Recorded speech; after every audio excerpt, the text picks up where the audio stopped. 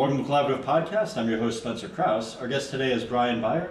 Brian is the CEO of Hellbender Robotics and seems to me to be an all-around great guy.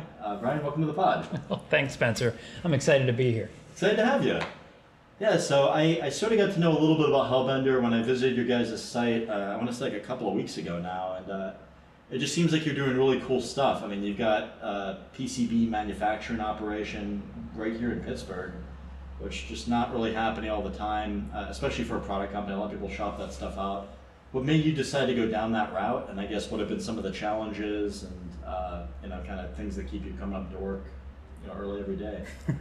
No, that's a good question. So, one of the things that we took a look at when we were deciding whether or not we were going to bring PCB manufacturing in-house was really the supply chain volatility.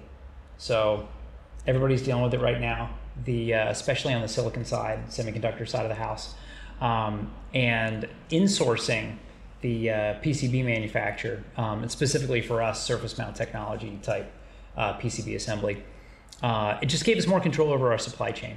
So what we could do is take a look at tools, use things like Octopart, and IHS has a great tool for supply chain risk called Bomb Intelligence. Oh, cool. Oh, yeah. I mean, they didn't really stretch their imagination a whole lot with the title, but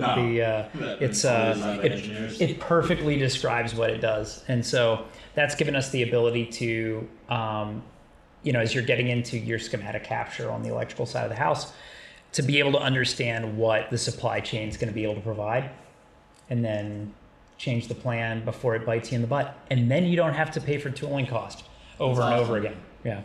So does that give you like alternate components, or like you design in like empty spots on a board, or what are some of the ways you get ahead of? I mean, you nailed the two big ones. So one of the things that's really difficult for an electrical engineer or draftsman to natively source is form, fit, function, or even more so than that, direct fit components, because there are a limited number of parametric searching tools for electrical components. Oh, cool. There's a couple of companies out there that are trying to fill that gap. So, Bomb Intelligence is one of them. That's the one that we use. We're also trialing a pretty exciting new product out of Israel called Aikido. Interesting. So Aikido, they are on the right path. They're a startup out in. They got a cool name. They got a great name, a solid name. So Aikido is trying to bridge the gap between tools like Bomb Intelligence and sourcing tools like Octopart. And actually, for them, they have a native plugin with Octopart. Nice. So if you can see anything in Octopart, they have it as well. And then they do a little bit more on the back end for purchasing management and things like that. They don't have a lot of clients right now, but for I think for folks that are they're one to watch. Like Aikido. Aikido. Yeah. Aikido. Sorry. Actually, and we met them through. We're trialing their software right now. I think. They don't have all the features that we use in like Bomb Intelligence, right? And they're priced competitively, but they're trying to make it work. I really think they're one to watch because first of all, when you go to a huge company like IHS Markit, they don't change and adapt to the small player. Yeah, that makes sense. Where you go to somebody like Aikido, hungry startup. Like you ask for features, and then you could see on the roadmap how your feature got added in. Oh, that's so cool. they're very responsive. We met them through the 412 by 972. I don't know on that. Oh, so this is a good one. So this is an organization that was started in Pittsburgh after the Tree of Life shooting to foster a better relationship between the Pittsburgh tech community and the really vibrant Israeli tech community. Oh, cool. And so the CEO of that, Gal Inbar, is a close friend, of course. So it's like 972 like Tel Aviv or something? Yeah, it's Israel. Yeah. Yeah. So it's so that's the whole game. They're fantastic. I think they just hired their first local full-time Pittsburgh rep. Badass. And then Gal Inbar, the CEO, he's over here, probably every couple of weeks. The great guy always brings amazing dates when he comes to visit, like super fantastic. But they're just trying to broker like better understanding and business relationships between Pittsburgh and Israel at large. Awesome. Yeah, it's super, super cool. And David Carlson formerly of Cohen and Grigsby, and I apologize to David in advance for I've met that guy before. not remembering the name of his current law firm because they got bought. Stinson. No, Yeah. not Stinson. Crap. Sorry, Dave. This was one of his. I think I've had a beer with him. Like I swear I've met that dude when he was at Cohen and Grigsby. He is, partner of Cohen and Grigsby, just an all-around, really outstanding startup universe navigator. Like he's going to help make sure that the business goes right. And Amanda too. Have to give a shout out to Amanda. But this was one of the passion projects of David to Cool. create this organization. That's and, awesome. I think it's doing some good work. That's really cool. David, if you want to come on, give me a call. We could probably get you Gal. We could certainly get you Gal Inbar, Who's Gal Lumbar? the CEO of the 412 by I'm an 972. idiot. Thank you. No, we got it. We got you covered. Yeah, So that'd be the awesome. No, we remind me. We'll make the intro. So, Yeah, that'd be sweet. I think I still have David's cell number, but I'd have to check. But yeah, no, dude, holy crap! I was a client and I never had his cell number. Are you kidding me? That's amazing. I have to check. I might not have it. I mean, I think I just scanned his business card when I met him at some event, and then that's how I got in touch. So it That's a might be- savvy play. This is where the networking skills really come out. Yeah. Well, I used to not do it, and I would get these piles of business cards. And I'm still a little bit guilty. Like, I'll still have like a few on the corner of my desk, which I'm trying not to do anymore. Yeah. But when I have really good discipline, like, I feel like the move is like you do the event, and then after the event, you just follow up with every single person you met, But again, not always great at that. I feel like the middle ground is, this is going to sound so bad, but to find the high value contacts and just follow up with them and then throw the rest of them in like a standby bin. Right. But you never really know who's actually going to be high value, which is why I said this isn't going to sound No, good. it's a fact. Like Yeah. you really don't know. I mean, some of the better customer relationship manager platforms, if you happen to be on one, like have really nice interfaces for OCR. Well, that's scanning. great when you can find a decent one. There Yeah. was one app I used to use. I can't remember what the hell it was called, but they would use like some kind of AI nonsense, but then they would send it to like Pakistan if that Oh. didn't work, No. and no so a thank person you. would transcribe. You don't want Yeah. transcription on yours, or you're just worried about like breach of information. Oh, breach of information. Yeah, that makes sense. Yeah, but the 412 by 972 is really neat. Like it's we've met some great companies through them. I think a couple that come to mind is Polygon Technologies. I've heard of them. Yeah, they're in Israel. They're kind of a little bit northeast of Tel Aviv. Cool. Super easy to visit. The Omer, the CEO, is just super sharp, really bright. I think anyone who needs a complex electromechanical prototype built, Yeah. and at a very competitive rate to what we can do here, That's awesome. like Omer's your man. Nice. His team is phenomenal. They have some really neat stuff there.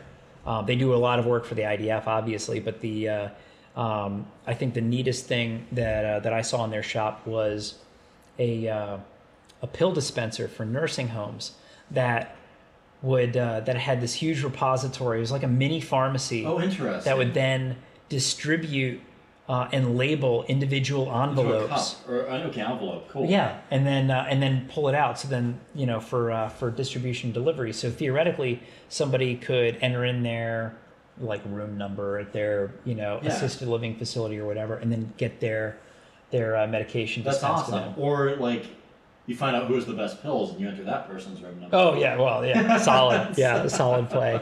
The cheers. Cheers.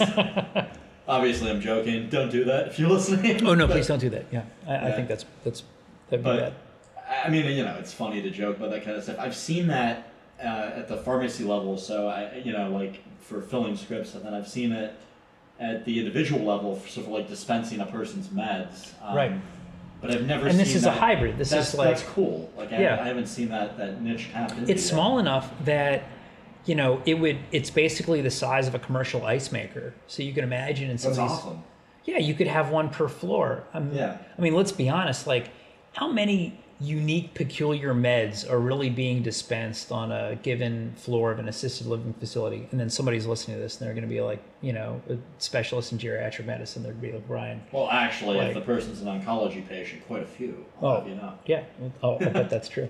I was BSing with a pharmacist. I don't actually know a whole lot about this, but I was BSing with a pharmacist, and they were saying that like the oncology cocktails are really complicated, so that's like one of the more interesting areas of pharmacy to specialize in. But again, I'm talking. This is the blind leading the blind here. I don't really know. So, yeah, and this machine is like info at ska.solutions. Yeah, this was certainly more along the lines of you know, hard pill medication, you know, gel tabs, like things like that. I mean, that seems like a great niche to serve. Actually, through SKA, we built like some early prototypes for an individual level product like that. Neat. So it was meant to pair up with an app that the client already had, and just be like an IoT device to monitor basically the patient's compliance with their medication regimen. Yeah, are you taking your meds? It was way simpler. It was like, you know, it just dispensed like a toilet paper roll of sacks of meds that were already picked out. So we didn't have hoppers of individual meds. From a mechatronics perspective, their version sounds way more interesting. It was really fun to look at. Yeah, cool. It was a great cabinet. Solid cabinet. Yeah, those guys do really good designs. They have a, you know, I'm hoping to do something with them to work on one of their AMR platforms. Nice. And they've got some really cool stuff. So. Yeah, AMRs are fun too. I mean, anything that moves around. Anything that moves. Yeah. Actually, recently started dating a medical professional, and they were telling me about some of the hospital robots, and me being a roboticist nerd, you know, douchebag, whatever. I was trying to guess which company made the robot that they were talking about. So you start throwing them out. You're like Aethon. Yeah, you know, Aethon. Like... Was it Fetch? Was it, you know? That's right. Was it Relay that Savoke is calling themselves? Yeah. Did Six River Systems ever get into pharmaceutical I don't know hospital them, delivery? What the heck are they doing? They're up in Boston. They're similar to like Locus Robotics, and cool. You know, so it's a small AMR, lightweight packages. I think that seems like a viable market for that kind of tech. I mean, I don't see why they wouldn't have. But... Gosh, I mean that kind of tech has I think a lot of viable markets. Everybody's focused on was it last mile delivery, hospital delivery, or warehouses. Warehouse, yeah, that makes sense. But I feel like warehouses, it's like it's a slightly larger package. I feel like that seems to do well in that environment. Well, I think you know, I have a little experience diving into some of the warehouse marketing, and one of the issues that you run into there is once one of the robotics companies gets established, then they try to be a part of a full end-to-end solution. And so they're trying to edge out and displace the warehouse management system and all of the other solution providers who are there. And there aren't a lot of players in the space right now who are using the traditional like installer distribution network and play well with others. Yeah. Like, you know, they try to get their foot in the door and then take over the whole thing instead of... Which seems like a great way to piss everyone off. I mean, I think they're just limiting their upside, right? It seems like, look, talk to the WMSs, make sure they've got a good API. What's a WMS? Warehouse management system. 10-4. Yeah, so that's a warehouse IT for you know, my database of where my stuff is and pick orders. Nice. So yeah, it's it really seems like the right play would be you make your AMR, like you negotiate access to things like High Jump, for example. Like they're a WMS provider. Got it. Okay. And they focus on small and mid-sized business. Okay. So, but I think a lot of these places, you know, and you could look at any of them. You could look at like, you know, BG or Kiva or any of these folks. Yeah. Like, I think they want to go after the big single customer, you know, tens of thousands of unit sales. So like Kiva was they were a supplier to Amazon. Amazon bought them. They become, Amazon Robotics. Yep. And then, then you've got places like, Berkshire Gray and the equivalent, like just thinking of Berkshire because they're local and know way too many people there. Yeah. Well, I mean, they're just tremendous. Like they were snatched from every roboticist that wasn't nailed down. Like I want to say, like 3 years ago or so. They did. Yep, Yeah. they did. I was a victim of some of that. Like definitely lost some people to them. Brutal. And they got great people. And I think they're probably going after like the large retailers who are trying to catch up and then build presence. So they're probably going after Walmart, Target, these types of retailers. Can't go after Amazon because they're in-housing all that. Yeah, they're in-housing all that. And so you look at that and you say like, okay, I understand the business play because, you make one customer sale and you sell an infinite number of units, right?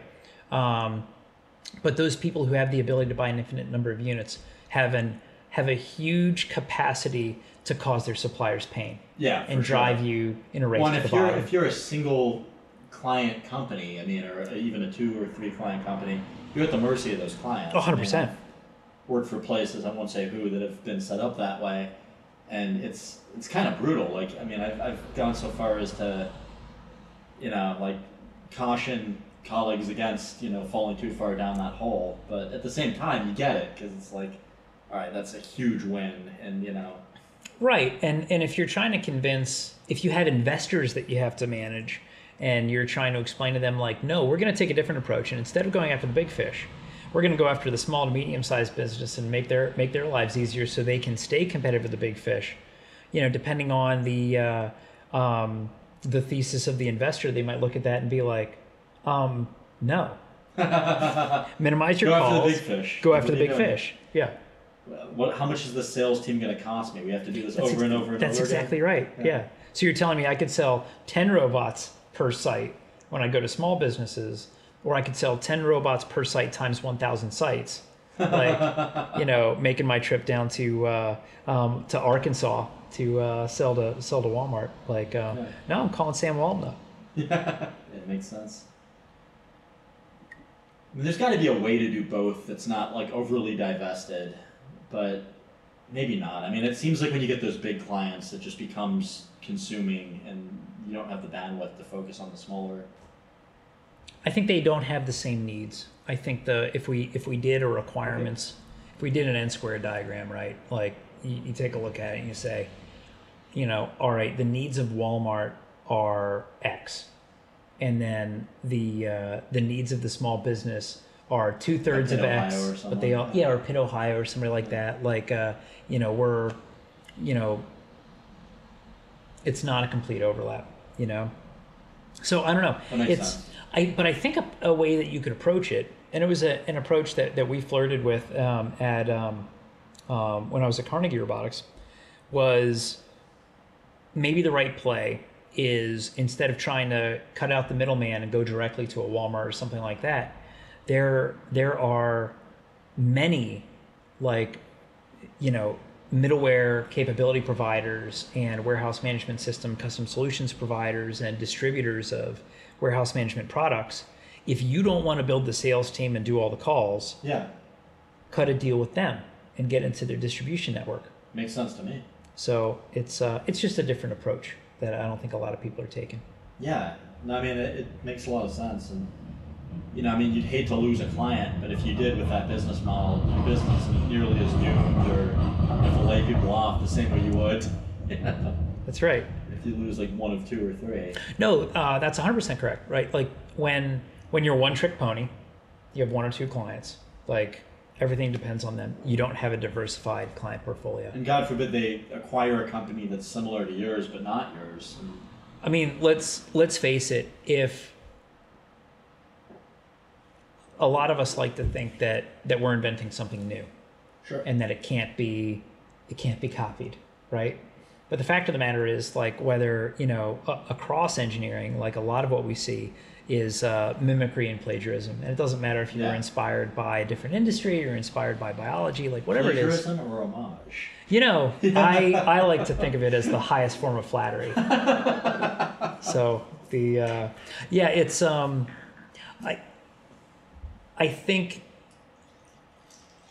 this is something that I was a little bit surprised by. We did this deal like almost 10 years ago now, probably, and one of the stipulations of it was that there was a list of people we couldn't work for if we took this job, right? Interesting.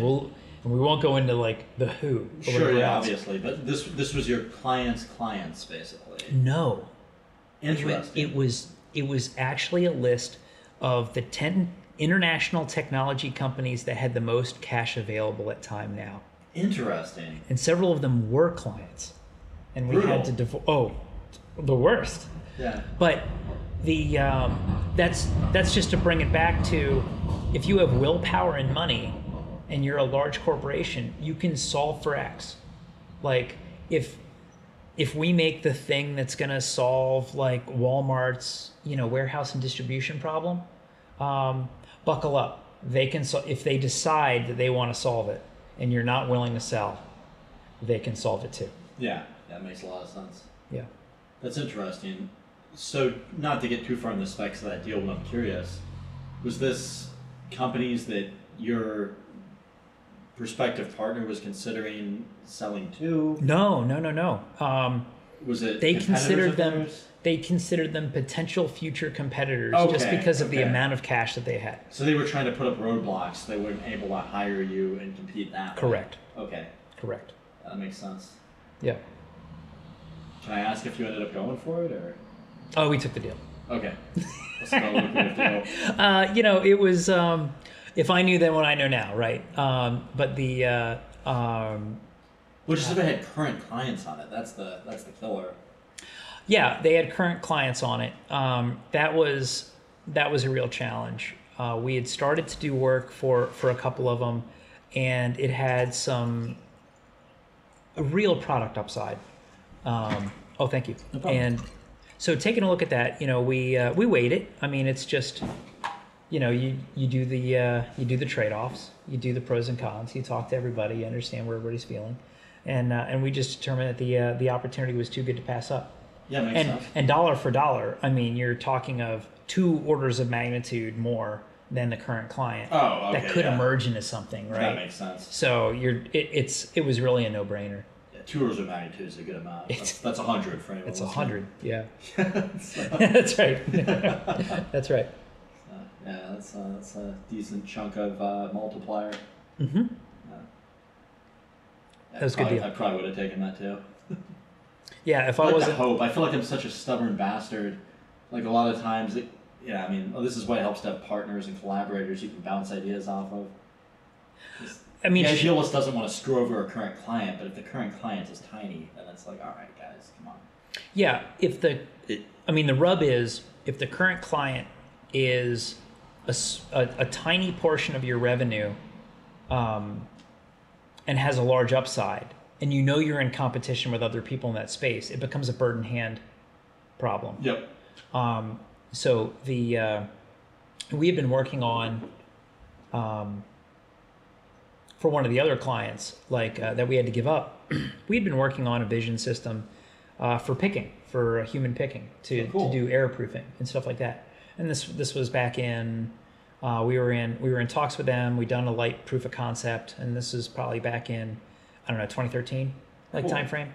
And they had the solution now, of course. Like they went with somebody else. Yeah, they figured it out. And they have the thing. And you think about the number of pickers that company has working is greater than 100,000. And so the opportunity there is real. The but you didn't opportunity have was it in huge. the hand, like you It said. wasn't in hand, right? Yeah. And so that becomes just a part of the equation. Yeah, makes sense. So when do you make the decision about whether or not you're going to take the lucrative deal that gives you an opportunity to not only kick butt at the thing they want you to kick butt at, but also provides you with sufficient margin or profit that you can also expand your own internal R&D and things like that. It's very hard to turn down. Yeah, makes sense. Yeah. So how did you tell your existing clients that, sorry, but we can't work with you anymore? Poorly. Sorry. We negotiated some of it. So one of them, what we negotiated with the new client was that we could still finish out our existing contracts. Smart. And then take no more. Yeah, I think That- that's wise because that at least allows you to see through your obligations. That has to be the minimum bar that you ask for. Yeah, Yeah. Like otherwise, you're just that D-bag that took the money. correct. And what's to say you're not going to do it to them if somebody else comes around? No, exactly. Like reputation, you get one shot at your reputation. Like reputation means a lot. So don't waffle. Like don't screw over your clients. Like meet the letter of the contractor better and be stewards of their interests. Like and Yeah, I couldn't agree more. if you can't do that, then bow out or find a polite exit. And in this case, we were able to finish out like those contracts, and then exit politely. Yeah. Did you tell them ahead of time before you finished the contracts? Hey, this is the No. last one. Okay, interesting. Oh well, and for their contract, yes. As soon as we inked the deal Yeah. that forced our end, we went and had an honest conversation with the clients. Smart. I think that's the only way to be. Yeah, I would Just be agree. frank, be open. Yeah, exactly. 'Cause People otherwise, appreciate that. Well, plus, you're just gonna feel So like. what do you do? crap You're on going to lead them to the inside end, every and they're going to be like, "Oh man, I want you to do phase 2," and you're like, "Yeah, ooh, about that." About that. Oh, I gotta no, pee really no, bad. no. Like, I'll be right back. Right? Exactly. Like, and then you leave Then the you just check. and bounce to a different state. Totally like a terrible. Father in the 30s, Horrible, starting a whole horrible, new family. horrible human beings. Yeah. No, no, you can't do that. You can't screw clients over. You can never Yeah. screw clients over. Yeah, no, I think that's smart. Yeah, but What would you have done differently if you had to improve on it? on that deal, Yeah, just with like the client management with the existing. I'm sorry to zero. No, in so no, no, much, no. It's just interesting. oh no. So I think with that one, actually, when I think about it, I think we didn't push back on the bird in hand hard enough. I think we could have kept those clients. Okay. I think we could have carved out an area for those clients that were away from the territory. Oh, I like that. And I didn't do that, and I deeply regret that. I mean, at least you learn from it. Oh yeah, like yeah. Now, territory is very important. Like when you really think about what a client wants, and sometimes they ask for things that certainly you have rights to negotiate anything. This is America; it's why it's awesome. Like, Yeah, for sure. I love that. you negotiate whatever the hell you want. Right? Yeah. Everything's for sale. Like let's talk about it. But a lot of times a client feels like they need to own everything. Yeah. Like all of your work, all of your foreground, all of your work for hire, license to your background, and a restriction on the territory. And the fact of the matter is, Which is hilarious when somebody comes to an agency with that kind of deal because you're like, guys, come on. right? Like I think what you really want to get down to the bottom of is, let's think about it from the perspective of the client and what's the differentiator that they're trying to protect. And so that's one of the things that we're doing at Hellbender is we do a lot under open source license. This is interesting to me. I remember you telling me about this. And people are like, why? Like, why wouldn't I own everything that I pay you for? And it's like, look, you're paying it forward. Like, we're going to do this under OSL. We're going to do it under whatever. Pick your flavor. MIT, Apache, whatever. Yeah. And we do a lot right now under Apache 2.0. Yeah, you mentioned that before. I thought Yeah. that was interesting. And we say, okay, look, like we're gonna do this job. We're gonna do 90% of it under OSL. And what that'll allow us to do is the next time we have you show up.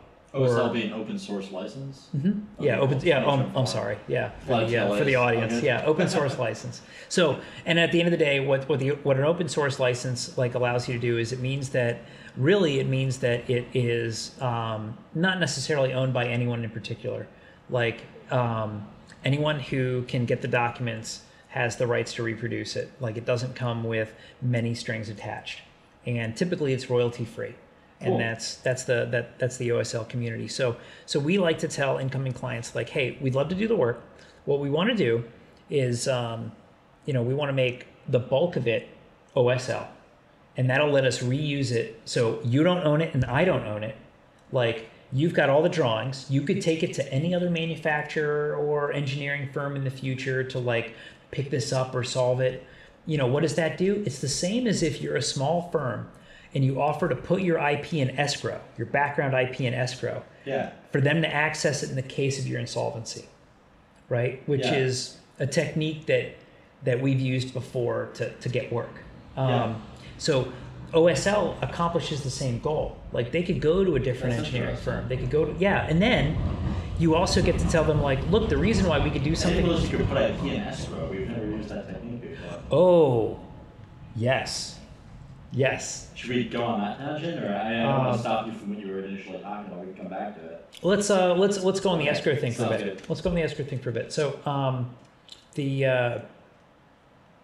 so when I was at Carnegie Robotics, we were negotiating a deal with an established defense contractor, and they were worried about going with a risky, brand new 6-person spin out from Carnegie Mellon University.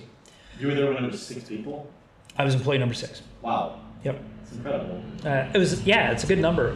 I was either employee number 5 or 6 at RE Squared too. Nice. Back in the day. I did not know that. Yeah, I like to collect. Let's pretend it's number 6, and we'll just go with my lucky number 6. So the 666. Well that went to a dark place. And so for the for escrow, one of the things that we offered to reduce the risk was we said, look, everything that we do, like that's our background. Yeah. We'll put the intellectual property into escrow, including our access to the CMU license for some of the underpinning technology. Okay, cool. And so what that allowed them to do is say, all right, look, if anything happens to these guys, they get hit by a train, they're like all flying to our site and like The plane goes down. right? Like Clementi style, like horror for everybody involved, but they would have Yeah, the ability. Yeah. That's exactly right. Then they could break open the escrow box and get access to the IP and go to a different CM to fulfill the job. That's interesting. It's So what form does that escrow take? Or sorry, does that No, it's take? just a so the IP could be anything. So in this case, it was So it's just documents, basically. yeah, it was documents. It was a technical data package. It was schematic design. It was some Verilog logic for the Does the client get to FPGA. view this ahead of time, or do they trust that you're actually providing? I mean, that the full- depends on the nature of the deal. But Okay. like you would allow their legal team to view it for diligence purposes. to view it for diligence But purposes, you don't want engineering looking at it because otherwise it defeats the purpose. right? Yeah. You're still trying to protect you. Makes We're sense. tiny. We're scrappy guys, right? Well, Like to stop them from embedding an engineer within legal, I guess you gotta trust people at some point. You can't do anything. yeah, that's exactly right. I mean, at the end of the day, it comes down to trust. But what this allows them to do and to defend to their leadership is to say, look, we've done our due diligence. We know that they're a risky supplier, and we're mitigating that risk by allowing them to put this intellectual property in escrow. Therefore, we have an out. So it's a technique that we've used a couple of times. That's cool. Yeah, Hellbender hasn't used it yet because we're doing the OSL thing. Yeah. So as a contrast to that, like if you're not doing the Okay, cool. the That's a escrow good thing. transition back. Oh, thanks. You're really good at this. What we do is we say let's keep everything open source license, and then let's take the slice that's really a differentiator for your territory and your product. Let's make that the 10% that you own as work for hire. And so an example might be maybe so hopefully for Hellbender, our favorite customer is a very software savvy, high level software intensive company Cool. that wants to manifest their intellectual property in the form of a product, be it a robot or an IoT device or whatever else. And they also need a CM, and we become a one-stop shop for That's all awesome. that. Like we'll steward their program, we'll pull together the IP. Well, that's they're not available. really worried about releasing the board schematic because there are secret sauces in the software. That's right. Okay, Exactly. cool. So the differentiator, if the differentiator's in the software, look, our hardware is good. I'll put my hardware up against anybody else's, right? Like let the software be the differentiator. And so if you're talking to a customer that is like, let's say an AI intensive, IoT device, Yeah. really that company should be worried about building out their machine learning team and, building out their deployment capability and things like that. And the last thing they want to do is hire a bunch of hardware knuckleheads and embedded software guys. It's We a are totally different group. we are a It's different different beast. culture. so Yeah, different set of challenges. that's exactly right. And that's what Hellbender does. So like Hellbender, we're your outsourced like hardware and embedded software team. We're going to make your problems go away. We're a one-stop shop. We've got great connections with industrial designers. I think actually think I'm wearing my Duramo design T-shirt. Do you know these guys? I do not, but I'm interested. Yeah, check this out. See if we get that. Nice. So Chris Duramo, very good friend, and full disclosure, an owner of Hellbender. Awesome. So he has recently branched out and created his own industrial design firm. Cool. So he was a member of Carnegie Mellon University's very first industrial design graduating class when they first That's offered awesome. that. All my friends, when I was getting my robotics masters, were in the industrial design program. I'm kind of contrarian, probably to a fault, where I'm not going to make friends with the roboticists. I'll get to know the industrial I'll go designers. hang out with the ID kids. Yeah, exactly. Yeah, so he was recruited out of mechanical engineering and into the inaugural ID class, and he's That's been awesome. an adjunct professor there for years. When did he graduate? Approximately, just to know how long that. Oh my program God, was. I think he and I are the same age. So, Chris, I'm very, very sorry. I'm probably gonna get this wrong. I'm gonna guess he's right around class of 2000-ish. Okay, cool. Yeah. That's all that ID's been around for. Is only. That's wow. it. That's interesting. Okay, so In its current form. when I was, I want to say I was 12 years old when that year came around. Yeah. Right, to date myself. And I remember listening to NPR with my dad, and Tom Kelly from IDEO came on and was Yeah. talking about his book that he was releasing. It was 2001. It was called The Art of Innovation. And I read that as a 12, 13-year-old kid. And it Not really, a normal really... book for a 12-year-old to read, I was Spencer. a fucking nerd. I read that. I read How to Influence People by Dale Carnegie. Oh, classic. Everybody's read that. Right, but If you don't read that by as a 12, 13 if you don't read that by 12, what are you really doing? Yeah, you want to be the most charming kid in high school. So middle school, I was aspiring. I was a total nerd, but I was trying. And so between some of the things that I was reading then, I mean, Tom Kelly's book really left a mark on me. I remember, I've never gotten a design degree, but it's one of the reasons I sought out the designers, and I found that mentality interesting. Was just, as engineers, it's so easy to get into this kind of, forgive my vulgarity, but this masturbatory loop of just making stuff that's fun to engineer, but not Right. really useful to the market. And so, I feel like there's a beauty in, kind of sobering up a little bit and saying, okay, what do people actually want to interact with? Mhm. And I think that's what results in better products.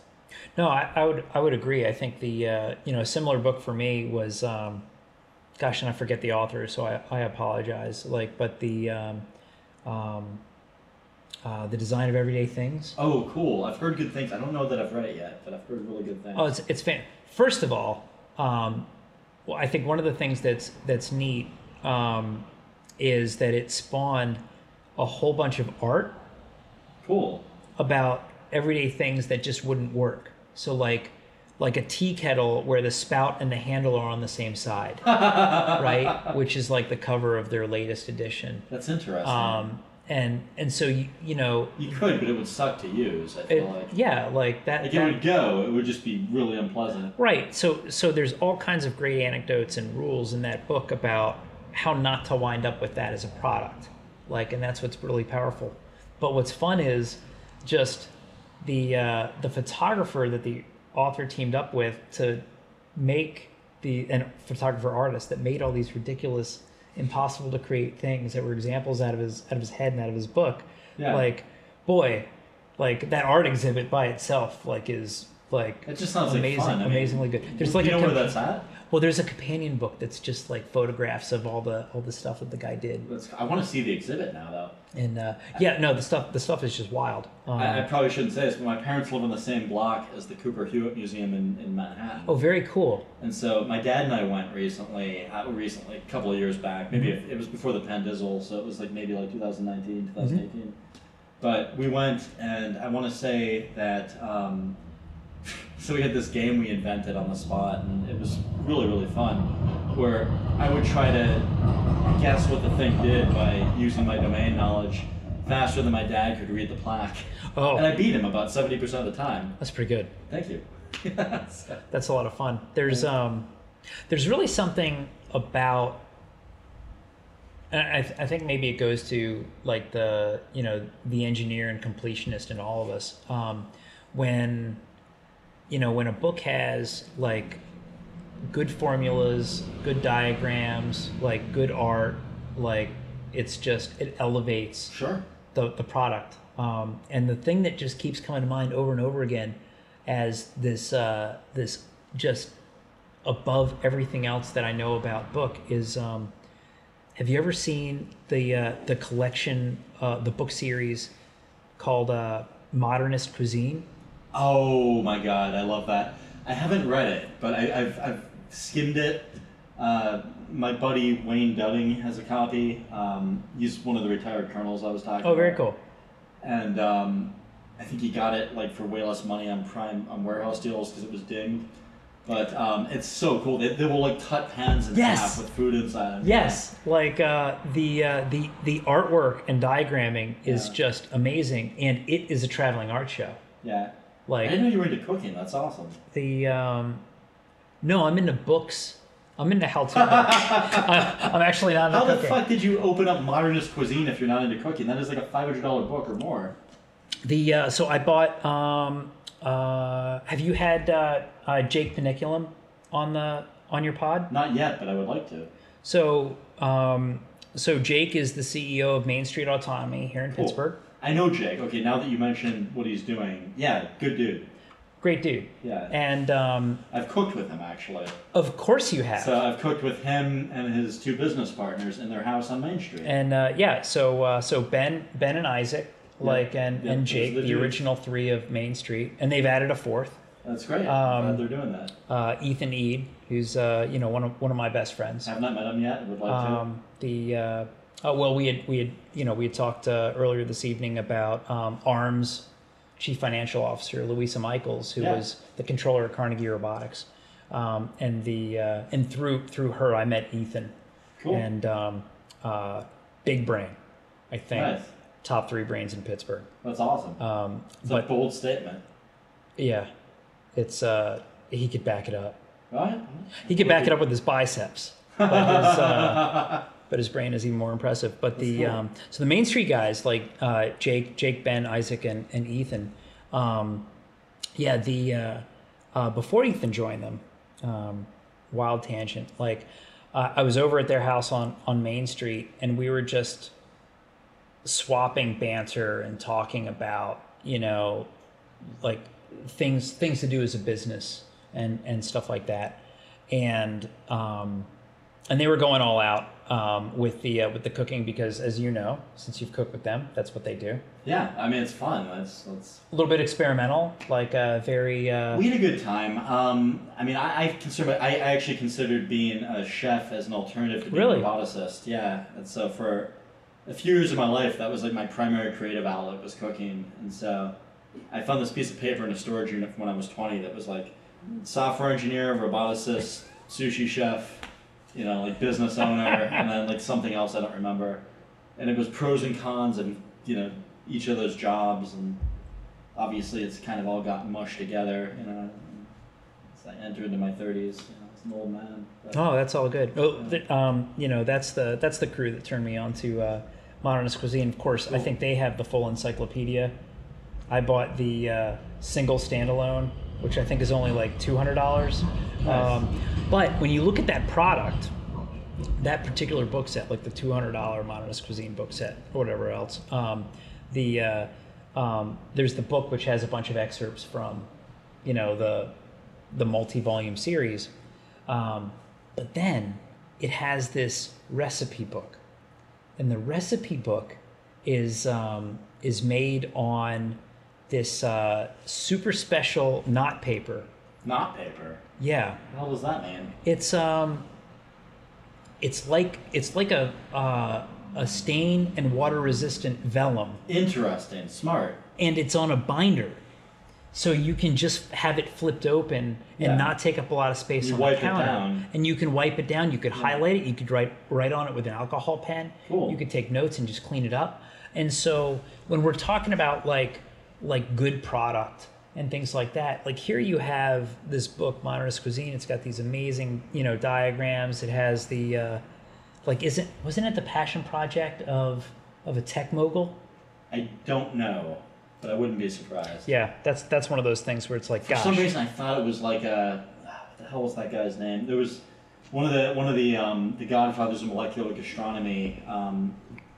Herv this? I don't know if that's his, but somebody I thought could be. I thought this one was a passion project of another engineer, which explains a lot of like the cutaways. But maybe that's just my romanticism on. No, on you might be engineering. right, and I actually don't know who wrote that. Like I don't have that knowledge. But regardless, like the product is just amazing that you have this. It comes in this beautiful box that has those two things. But for the thought that went into that recipe book. Yeah, for sure. Just the design of the physical. Because most people, when you buy a recipe book, they're gorgeous, right? And you're like, for a moment. Yeah, exactly until you make something with it. So like, what's your dirtiest? At the point of sale. At the point of sale. So what's your dirtiest, disgusting, crudted up cookbook that you have? For me. And that was what got me into it. I basically stole a copy from one of the kitchens at one of the boarding schools I went to in high school, and I read the thing cover to cover like it was pornography. And I fantasized, the food wasn't very good there, so I fantasized about the recipes in the cookbook, and I would get really good at like imagining. But they had this resource available to them. Correct. Well, I still have that copy, and that's so cool. Yeah, and I've cooked so many recipes, and I started convincing them to let me go in the kitchen and cook. And so after a while, I became people were like, oh my God, Spencer's really good at this, and so. I kept getting invited back in to do it, and so that's when I was considering being a chef, is when I was getting all the validation from that. That's neat. Thanks. I think there's a big thing about like how disgusting your cookbooks are. You should be able to pick out what your favorite cookbook, your go-to cookbook is by just looking at the crud on how it. Dirty it is, right? Like, is it stained? Is it, I mean, unless you're a baker, because they're just a meticulous, different bunch. Wow, it's like a different even crowd. Still, like you get some baking soda and flour on a thing. I mean, that's gonna. Oh, yeah. Well, so I used to do a lot of like deep frying and shallow frying. Like when I went through a phase for maybe like 4 months, I gained about 40 pounds, and I was like trying to get like the perfect tempura and like the perfect, beer batter and like the perfect, like I was just, what I'll do when I get obsessed with a recipe is I'll just dive all the way in. And I mean, I'll do this with engineering work too. So like I recently made it my goal to learn all about like anodization and Cerakote and like a few other surface treatments, and all those were their own tangents. But I mean, when I was going down anodization, I called up, I'm trying to think how I did this. So I feel like what I did was I thought about it. I'm like, who's going to have the best knowledge in anodization out of anybody around?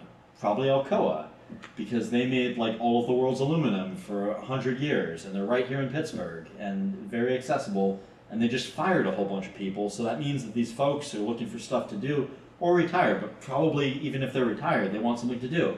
And so I started going through LinkedIn and just thinking about who do I know that used to work at Alcoa. And I thought of like 4 different people. I'm going to call those people up and ask who they know that knows about this. And so I just went, I think in some cases it was like 3 or 4 degrees of separation, but I just kept going down the line and brute forcing, like it's like a map search basically. And I was, explore versus exploit, I was exploring. And so I was just trying to figure out like, who can build up my knowledge the fastest of this and also maybe join the team. And so I ended up with this guy, his name's Al Laskin, he's great. And he had worked at Arconic for 30 years, which is Alcoa's technology research center. And they handled surface coatings, among other things. And at one point, I think there were like 3,500 people. They went back down to like 100. So they really severe attrition. And it's a whole story as to how that happened that I don't fully understand, but I've heard from a few different people that were there. And basically, I talked to him, who I ended up hiring that guy, and then there were a few others. So there was this guy that came up, they called himself Captain Corrosion. His name was Maidu, he was from Estonia. And it's hilarious, right? But I was just looking at anodization guides, and he wrote like the most comprehensive guide I could just find for free on the internet. So that guy, I got on his calendar and talked to him a bunch. And then I found out about Al through, I think it was Jen Giacondi who's like a high level like upper manager at the Arconic Tech Center, who was like his boss's boss there, I think, and then there was this lady, maybe it was just his boss, and then there was this lady June Epp, who was a service scientist, and then a few other people that made the connections. But I mean, it was just fun diving into that world, and I found this 1,200-page book that was all about like anything you'd ever wanted to know about anodization. It was like the surface coatings of aluminum. It was pretty dry, and I read a little bit of it. I skimmed it, and my biggest takeaway was I'm a fucking moron. Like, I don't know nearly as much as these people about this. As these people that have devoted their entire career to nothing but anodization. I mean, you know, and so it was a whole world. I mean, with cooking, I feel like it was similar. Sorry, that was a major tangent.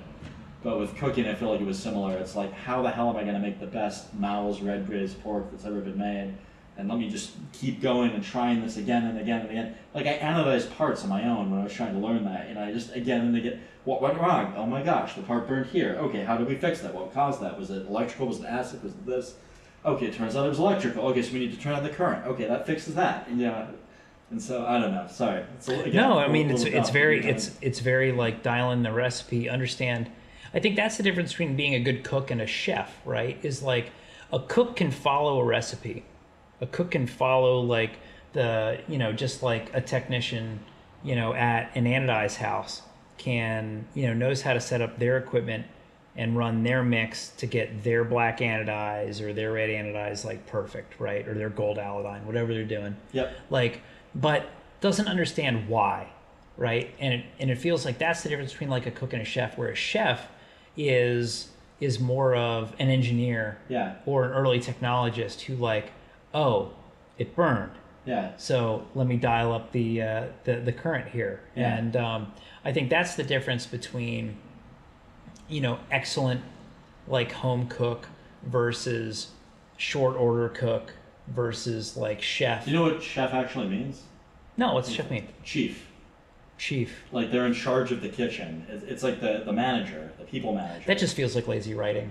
Like chef to chief. Like we're one letter chef off. de cuisine. Like it's the chief of cuisine. No, that's yeah. It seems so obvious now. Yeah.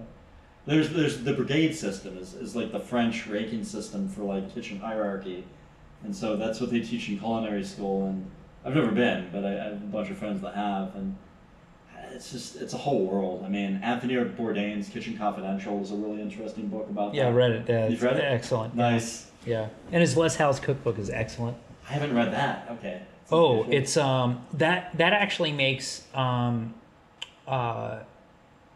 yeah, like I can't even like follow his recipes well. My wife is an excellent cook. Cool. And the yeah, and that's something that like she dives into and executes very, very well. That's awesome. I'm a little wilder in the kitchen. Like, well, I think you start. It's like jazz. I mean, this is gonna sound so pretentious, but you start with the standard. That's the recipe that you read, and then you riff, and you come up with your own take on it, and you make it better. Right. So. But it's like design. Yeah. You know, so it's very, very similar. I completely agree. Yeah, that's a lot of fun. For sure.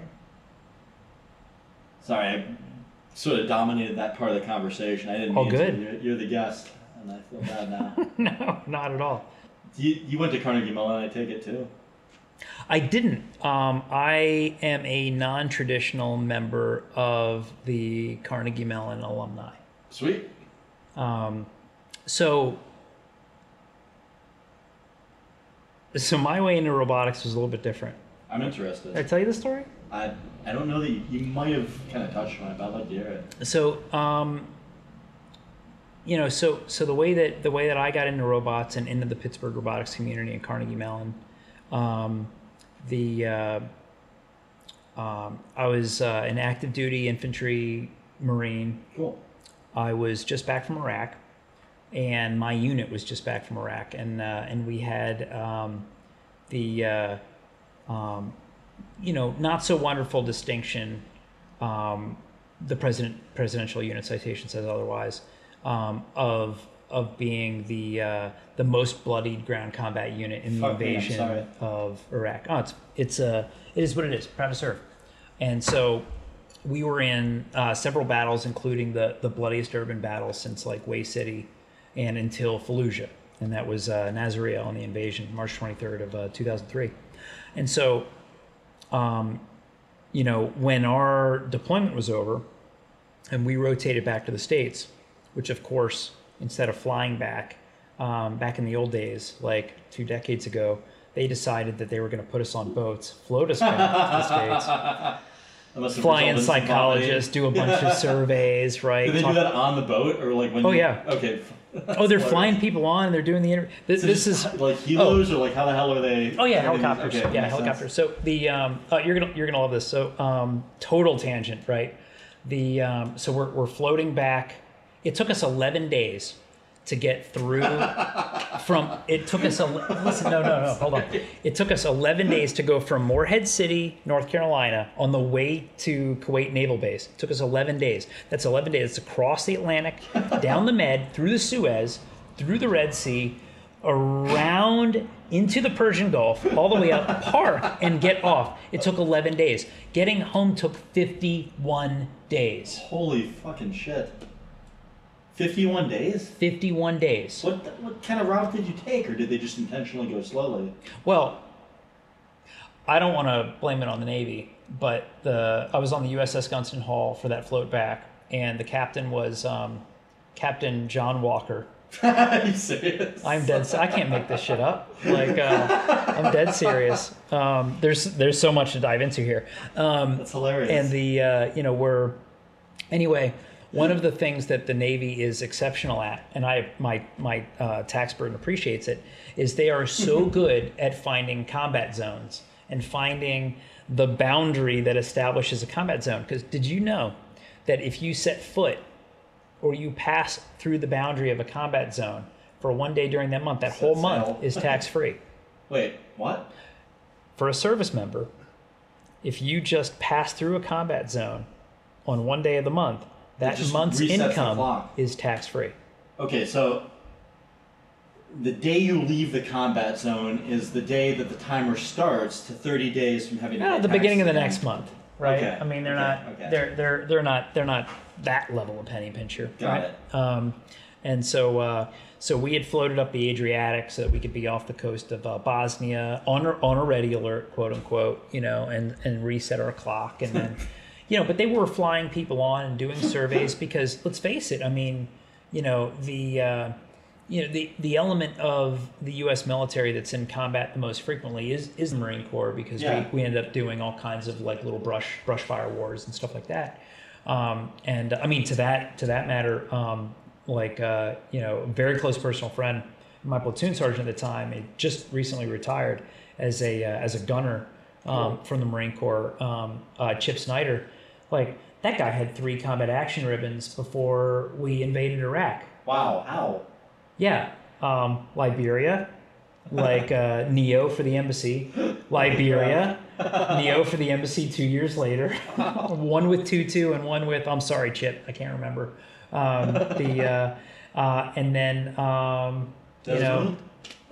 probably Chip, Desert Storm. Was that the other one? Like, was that the spread? Like, he was like a first-term Marine, Desert Storm, then two Africa combat tours, like in Liberia, and then Iraq. Gosh, when he retired, he had like 5 or 6. I mean, you're talking about somebody who spent a significant portion of their adult life, in combat. But we just have a lot of experience with that, and so a lot of folks were coming on, and I just remember a lot of surveys, a lot of questions about things like that, and then they started up some classes that we had to take, and I was a very young sergeant at the time, so I'm in this class called for all the married Marines, called Returning to Intimacy. Sorry, this is. Oh yeah. That almost sounds like a little bit condescending, which is why I'm giggling. Doesn't it? Right? Yeah. Like, and so I mean, we've been in combat and everything else, and seen and done horrible things, and and there we are, and I'm role playing with my good buddy Mike Chase, who's this I don't know, he's this Is he playing your wife, or was this a different? Oh, we were rotating. Okay, you know, cool. if you ask Mike, who's you know, another New Yorker, right? Nice. I think Lower East Side. Probably getting that wrong, Mike. But yeah, like I'll bet he would say that I was the wife. You know, but my memory is quite different to that.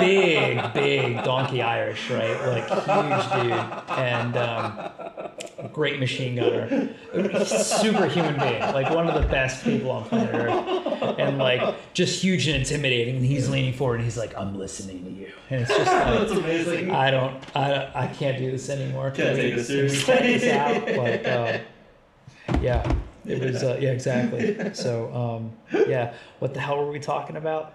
Going to CMU. Yeah. So, That's hilarious. so we get back from Iraq, and you know, the staff in like the staff in our unit was in high demand. So, you know, whether that was with Marine Corps Warfighting Lab or the Marine Corps historians, or just doing debriefs and intel debrief, or asking us to go and be instructors at different things, so that we can. The Marine Corps does a great job at corporate knowledge of like imbuing what you just learned into the next generation, right? Awesome. Like, so the for me, like I was terminal, which doesn't mean that I was dying of anything. It just meant that like I was going to transition like out of the Marine Corps. Yeah, that makes sense. And the so I was staying behind in my unit and helping get everybody ready. And the Office of Naval Research and Marine Corps Combat Development Command brought a bunch of prototypes down to my unit to try out with, you know, a bunch of combat vets and some field exercises. And they were prototypes of this thing called the Gladiator Tactical Unmanned Ground Vehicle. So this is a combat robot. It's a machine gun toting 1-ton armored tracked mini tank. Jesus. Right. And That sounds formidable. it was awesome. And they and there was a wheeled one and a tracked one. They were built by Keith Foslin, the late Keith Foslin of AMRDEC. He was a government employee down at AMRDEC in Huntsville, and he had made those. And the and so That's cool that an RDEC put that together, because you normally think of that as being something like, you know, like the Northrop Grumman or a Kinetic would ship. But right. So when you do really early prototypes, a lot of times the early prototypes are done by the government labs. cool. And so AMRDEC had a great reputation for doing autonomous and teleoperated Humvee retrofits and stuff like that. So the same group like made these two fighting robots, and the they brought them down to the unit. We went out to the field, and the staff that was surrounding them wanted a bunch of privates to train as like operators, and then they used them in a field op. Blah blah blah. And so they were completely ineffective. And The privates, the robots, or both? both, Okay. the combination thereof. So now we're in what's called an admin. Is a field op, is that like an exercise? Or is Yeah, that it's an actual exercise. war? Okay, It's got an it. exercise. So the anyway, those, you know, single robot to single operator pairs were getting attached out to different platoons, and they were trying them in different experiments when we were doing this training exercise. And so I was the acting weapons platoon sergeant, which was really behaving more of a provisional rifle platoon, because we were in an admin reset. A whole bunch of stuff that jarheads listening will understand, and that everybody else will be like, that was Greek. But anyway, so we were doing a night attack on a dug-in position that was being protected by these robots, and we smoked them.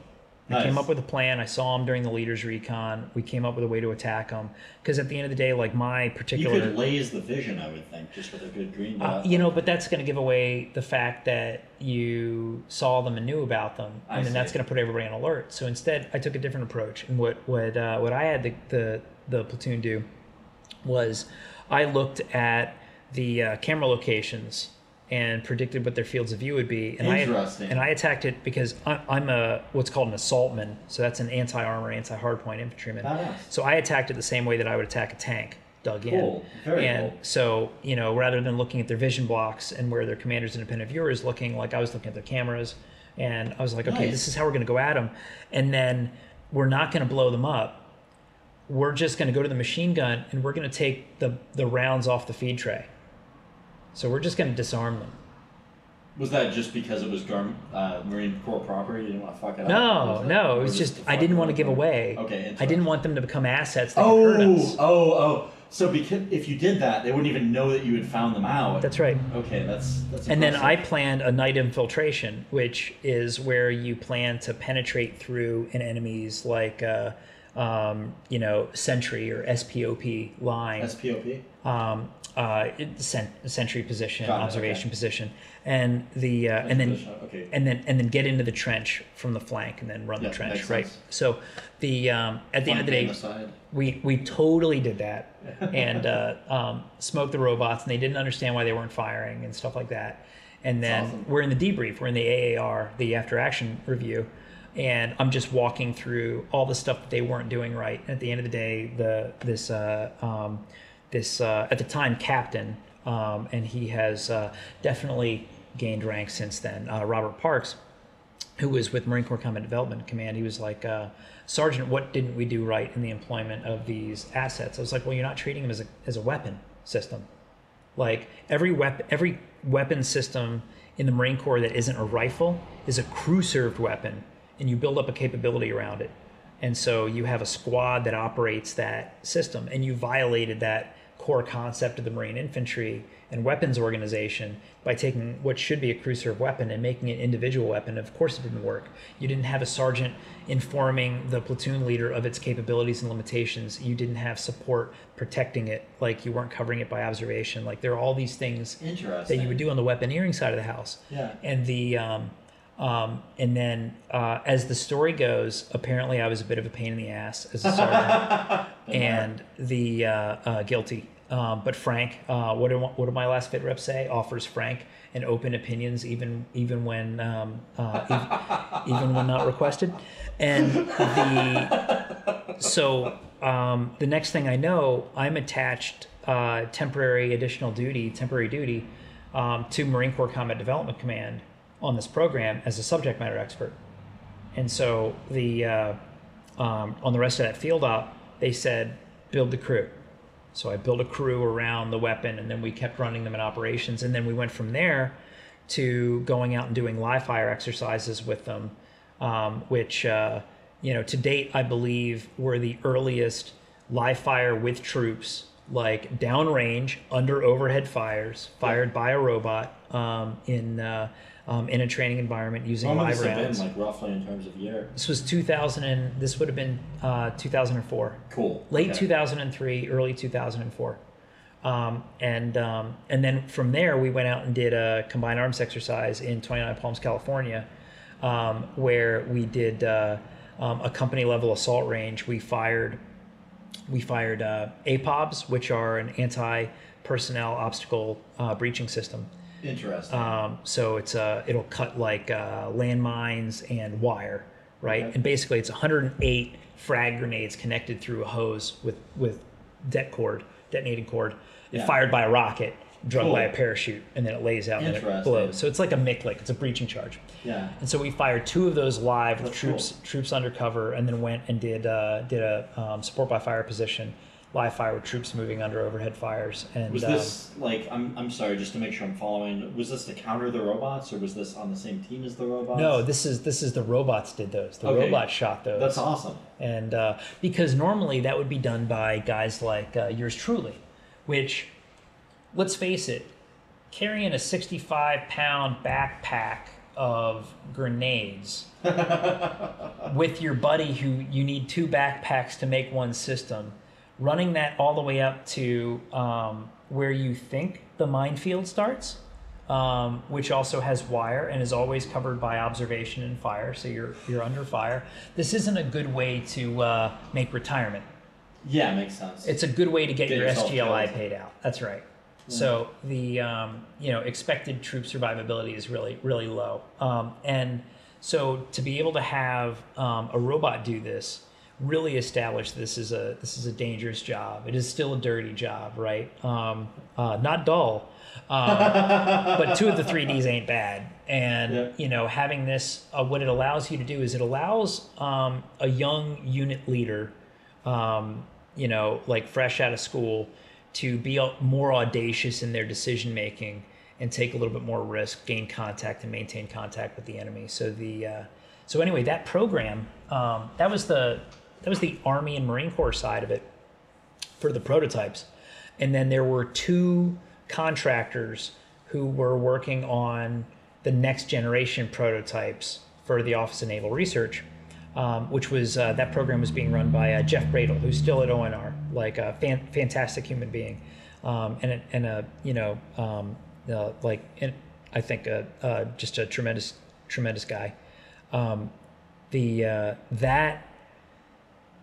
Those 2 were Lockheed Martin out of Fort Worth, Texas, and Carnegie Mellon University's National Robotics Engineering Center here in Pittsburgh. Cool.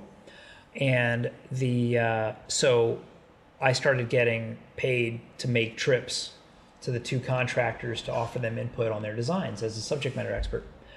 So we made this trip out to Dallas, Fort Worth earlier, and it was nice. Like, we stayed in a great hotel right near the Texas Rangers Stadium. Good running loop, like easy 5 miles, and great honky tonk bars. Like Cool. Fort Worth's great, very flat. I've not been there yet, but I love Nashville's honky tonk bars, and I love Houston, Austin.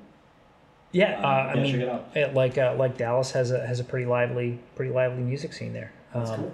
And so we were there at Lockheed Martin, and it was easily to date like a really awe-inspiring, sophisticated like engineering institution, and they didn't give a single fuck about what I had to say as an infantry sergeant.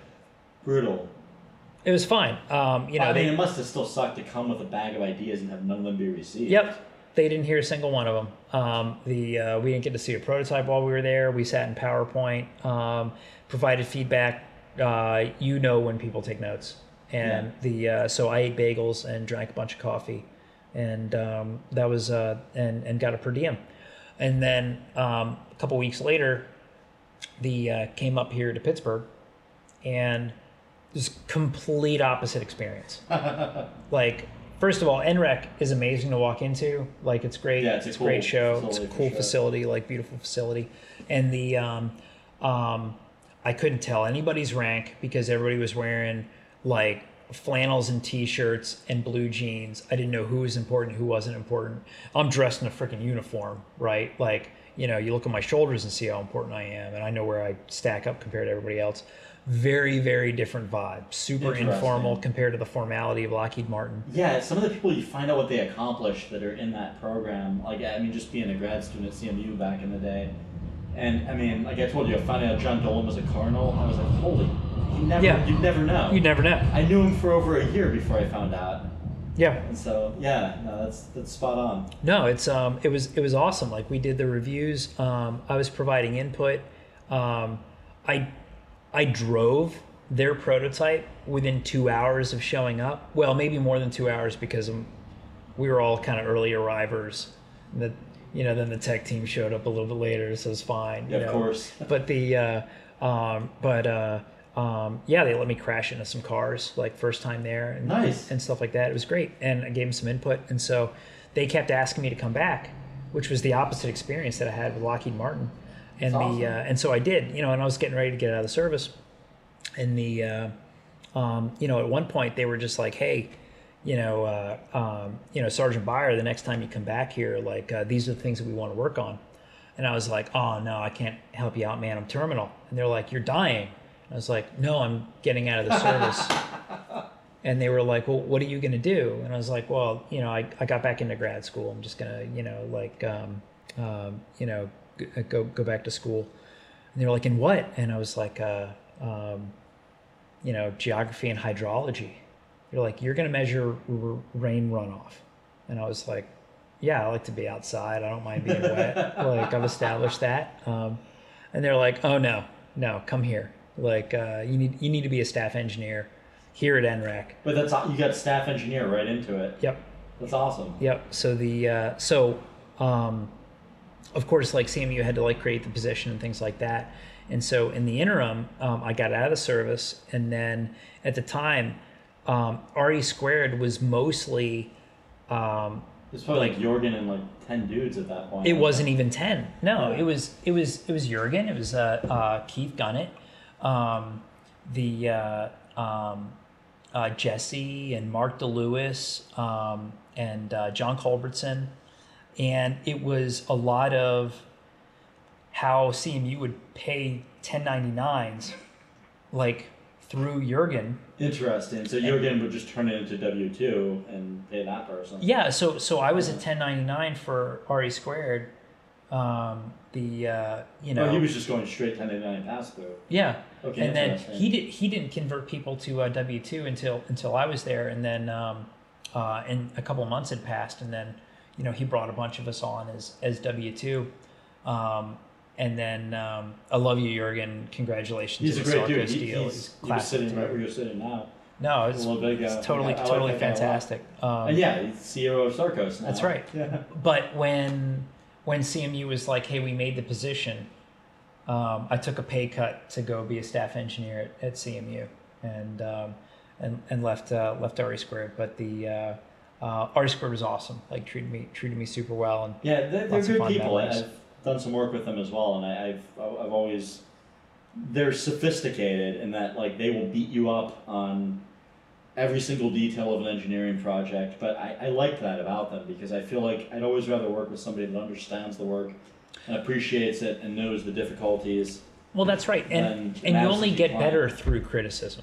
Yep. So it's it's no, that's a great group. So yeah, get to say that I was employee number 6, like at RE Squared too. But then awesome. I ran back and went to CMU. So straight out of the Marines, you went to RE Squared, then you went to NREC? Mm-hmm. Okay. Yep. And I never moved my desk. My desk was always in the same spot in NREC, like with Frank Campagna and Mike Risk and John Culbertson, who stayed at RE Squared, stayed on contract.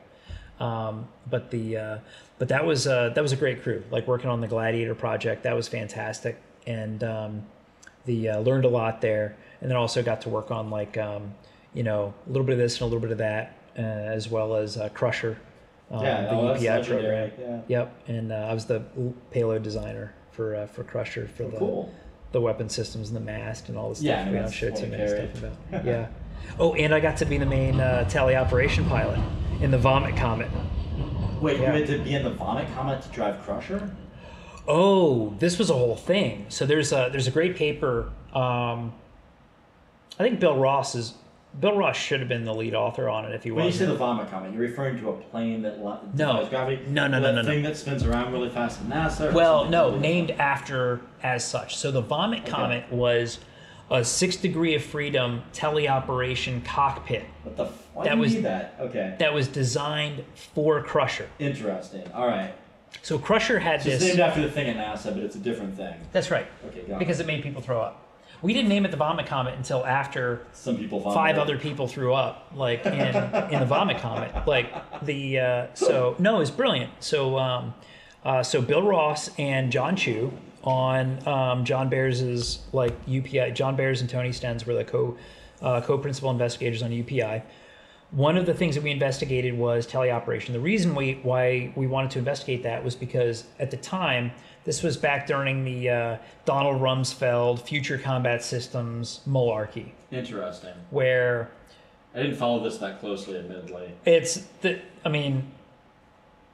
fair. This is like 15 years ago or something, right? Like, All right, and this so like was 2007-ish. yeah, so like 2007ish, and so Future Combat Systems primes and contractors were purporting that they were I can well do on. subtraction. Yeah. So they were doing. There were some requirements on these systems called like the Armed Robotic Vehicle, and just a bit. So the Armed Robotic Vehicle. Let's focus on that one. The Army, backed by Boeing as the prime and SAIC as the lead system integrator, they had created some totally unrealistic realistic requirements about the amount of bandwidth that would need to be available to drive and basically remote control tank or fighting vehicle, like at long range. Were they high or low? They were so low, it was laughable. And so we read these when I went out to Fort Knox to the unit, what they call the Unit of Action Maneuver Battle Lab, which were a bunch of people that were paper fighting and wargaming future combat systems. And like I got exposed to a bunch of the requirements there and everything else. And it wasn't just me; there were several of us from CMU, and and some of the requirements were just like bananas, right? Like the idea that you could compress, send, and uncompress video at, like, let's say, what would have been one of their targets,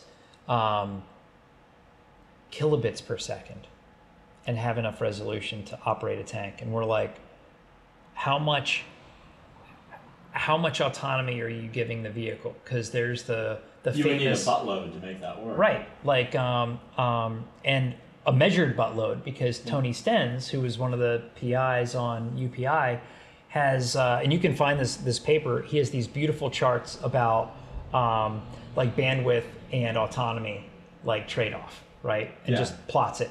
That's interesting. And is like based on Tony time. Stenz did this? Time now. Tony Stenz did this back in 2006, like 2007. You need that for interplanetary work, so that's why that's so interesting. No, it's because true. of the delay that's built into it. And there's been a lot of that in there, and so this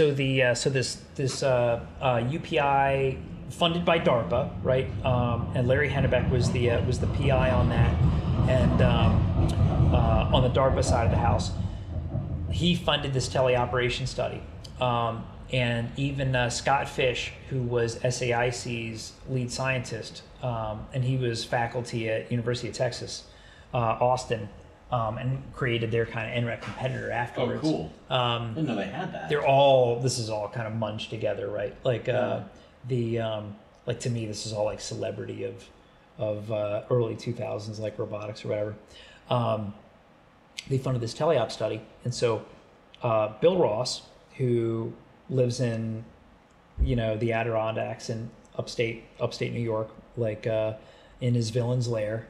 There's a bunch of those up there. That's right, tons of them, like more than we know, I think, especially the fly-in camps. I would hope so. And I aspire to that. And you still want to buy a Titan missile site, like just a little bit? It's a little creepy for me, but he had a brilliant developer at the time, John Chu, who is he's at a defense AI startup right now. So Bill Ross and John Chu wrote this full crazy badass teleop like AV server. And so what it did was we used an iRobot designed fiber tether to UPI. What's UPI?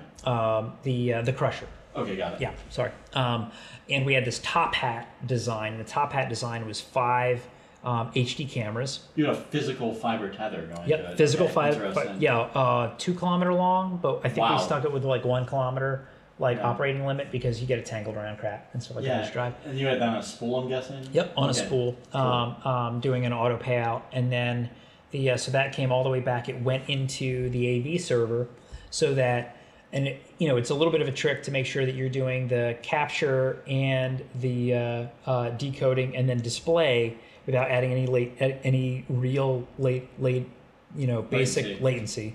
Yeah.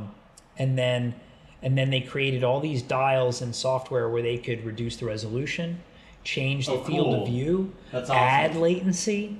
Do you want to add latency?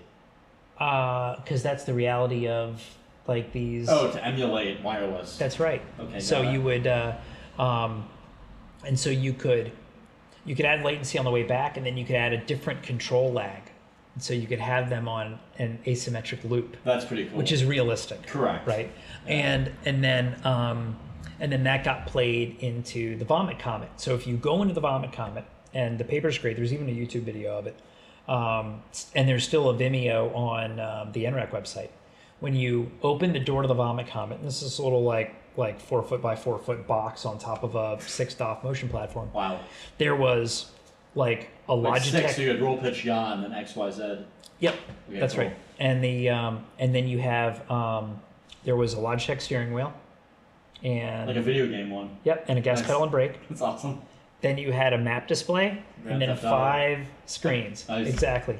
And the and the experiment was driving to an unknown point and exploring, right? And then That's you know cool. optimizing the route. And the operator had no idea what the hell was going to be there, so it was realistic in that way too. That's right.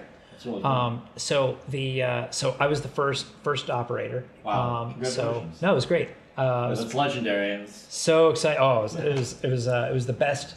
This is the best field op I've ever been on in my entire life. Like so, That's cool. so I not the least of which is it was out in Somerset, Pennsylvania, and for lunch every day we had takeout from the Summit Diner. Which shout out to the Summit Diner in Somerset, like amazing, everything from scratch. that's Anyway, cool. Scotch the- Gutters are great. this is the best, and because we keep talking about food. So so I got to drive. I drove a mission, and then it was all good, and hopped out. And there was also a 1 gallon jug on on Velcro, within reach of the What, for water? 6-point or harness. just to No, vomit for it? you to vomit into. That's hilarious. And then a 2-way to control. And so I drove my route. I hopped out, felt great, like blah blah blah. Went on, kept doing my other experiments with the payload system, and then the next driver got in there and lost it. Lunch comes up immediately, and then the next Shout out guy. to Summit Diner. And then you shout out to Summit Diner. Yeah, that's exactly. And then the next one, and then the next one, and then there's this awkward time when Dave Stager was kind of shepherding the field op, and he comes over to me and he was just like, Brian, we he's always very serious. He's like, Brian, we're gonna need you to get in there and run another mission. And I was like, yeah, no, it sounds awesome. Like, I'd love to. Like, the best thing ever. Yeah, I'll hop in and do it. So I hop in and I do another mission, and then hop out, and then everybody's standing around, and they're like, how do you feel? And I was like, I'm great. And they were like, could you maybe do another mission? I'm like, yeah, like right now? Yeah, I'll hop back in. So I hop back in and I run another mission, and I get out. And what I realized was they ran out of other operators.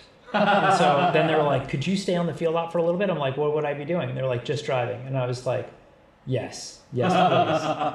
And it was the best field op. That's awesome. And the only time that I got seasick was I recommended that. I remember when I was at the Unit of Action Maneuver Battle Lab out in Fort Knox, they thought that these teleoperators for these robotic fighting vehicles would be in an armored personnel carrier sitting 45 degrees off of center in the station and driving them while they were on the move. Interesting. So I said, why 45 degrees off? so you could fit them. Okay, makes sense. You have 2. in the So you could APC. fit, I think you could fit 6 the way Wait, that, weird. So, okay, like so you herringbone. Yeah, yeah. Okay, got it. But if you went sideways, you could only fit 1 row, and so you'd only There's get the 4 driver, in. there's the door. There's a driver, so, okay. yeah. So a Yeah. driver TC, and then the crew Tank compartment. driver, Yeah. okay. And so I suggested, like, hey, why don't we see if I can drive this while I'm 45 degrees off axis, and you play back a different motion platform, like a motion profile than what you're capturing off of the robot, because these guys aren't going to be on 6-DOFs, right? And they're like, really? And then Larry Hennebeck got nervous. Like, Dr. Hennebeck was like, I don't know that we filled out the human experiment paperwork so that we could do this test. I was like, no, it's totally fine. Like, let's just I'll sign whatever waiver. let's do it. just take the last run and just like Play that back. play Okay, that back interesting. with a 45 degree bias. So I'm 45 They had the degrees off software for set up forward to do motion. that, like, on Yeah, the John spot? Chu did it on the Cool. spot, right? Wow. And then Impressive. and then they played that back. So I'm in the thing and moving around and bouncing and It's cool they jiving. built in the transforms. I mean, that's incredible. Like, Oh, this was a brilliantly well thought out experiment. Yeah. Like, and it was massively underutilized. The thing should have been 3 months long. and it should have had 100 operators, and if the if the military had listened to all the lessons, I think different things would have occurred with requirements. But Makes sense. in any case, it was super fun and awesome. Best 2 weeks I've spent in the field with robots ever. That's awesome. Yeah, it was. I got a little bit seasick, but didn't puke. Not even at 45 degrees with a different motion profile. No, I was able to just like I think like at the end of the day I'm a Gen Xer, but I think I'm actually like an early millennial and was just like ready to have a screen in the backseat of a car from birth, and the technology just wasn't there yet. Yeah. So, and the fact is these days, you'd be able to find like a super high percentage of the unit would be able to do this operation. That's cool. Like, because kids just like play on their screens, like All in the day back long. of a moving car all day long. Well, so why did you need the 6-stop motion platform for the initial experiment? I get it for the second experiment. So the whole idea was to try to understand, it was a min-max problem. So they were like, what if we gave the user everything? No latency, like the best resolution cameras, full full sensation of being in the cockpit. Like, do they by metrics, do they outperform Oh, interesting. not having so what's motions? necessary out of all that shit is what they're trying to Right. accomplish. So what's optimum performance versus what's necessary? So they were Yeah. trying to min-max it. Yeah, makes sense. It was a lot of fun. And it's a fun paper. In terms of the finding, I mean, obviously I could read the thing, but just because I got you right here, like, do you need the gantry, or can You don't. get? Okay, that makes sense. You don't. You need some way to capture the roll pitch in a way that's sensible to the operator. So I think you could magic 8-ball it like you do. When you say magic 8-ball, Oh, like so in aircraft, the gimbal display of attitude, right? yeah. So a lot of pilots, as a ground pounder would call them, So zipper as long, seated. as long as you give that attitude display, and you don't have to actually have the person experience it to understand it and be able to. Correct. As long as Okay. they know to pay attention to it and they know what Yeah. it means when you go above a certain point. So So if the robot's like flipping over backwards, you should know about it before it happens. Is Exactly. basically what it comes down to. yep. Okay. Yep. Cool. Yeah, precisely. And so Did you get to mess with the version that was able to self-write, or is that? oh yeah, so the self-writing one, so that was Spinner. So that was the prior generation. Yeah. So the irony of Spinner was that its center of gravity was so low, we were unable in testing out in Yuma, Testing. Arizona, to roll it under natural conditions. Wow. So we were driving it at full bore, I don't know, like 40 kilometers per hour on a heavy side slope, trying to turn uphill. So it's like around like 17 miles an hour or so. Yeah, Okay. and then we just kept pushing the speed up and pushing the angle of turn up, and we couldn't flip it over. So finally, we had to. What we did was we took we had a telehandler out there for vehicle recovery, and we flipped it over with the telehandler. And then we proved that at least the payload bay could rotate, and that's why Crusher doesn't self-right. It's because it's not necessary. No, we made Crusher was an even lower center of gravity. Nice. So the you don't need to self-write. That was bogus. But I mean, the crux of It kind of makes sense though why engineers would think that at the onset of the project. well, the whole idea of the project that produced Spinner, that was the Unmanned Ground Combat Vehicle program by DARPA, was if you didn't have a human pilot in the vehicle, what could you make that vehicle do? What could that vehicle do without worrying about a human being and their life support and their well-being? And I'll tell you this, you could make a thing so trainable that you can't chase it in a Humvee without causing like injury or discomfort to the operator. That's awesome. Like, that's easy. Of the Humvee. Of the Yeah, exactly. sounds- We had to actually change our chase vehicle strategy on Crusher, which was way more capable. So you than had to be Spinner probably was. like a bit further back, I would guess, just to low pass filter that shit out. You would just basically hand off safety control to a bunch of static operators. You couldn't chase it. Static control on the chase vehicle or on Crusher? No, so what you would do is, so for the most part on Crusher, it was running either on autonomy or playback. So a lot of times on a rough terrain loop, what we would do is we would teach it a path, and then we'd run it on playback for 24 hours, right? Wow. And just watch it keep try to just break go it, and go yeah. and try to break it. Yep, that's because that's how we do it. and Yeah, that's the crux of CMU. I do it as well. That's right. And so we set up a bunch of back then little Axis video encoders and as independent Wi-Fi nodes. So we had Nice. fixed cameras set up around this old strip mine.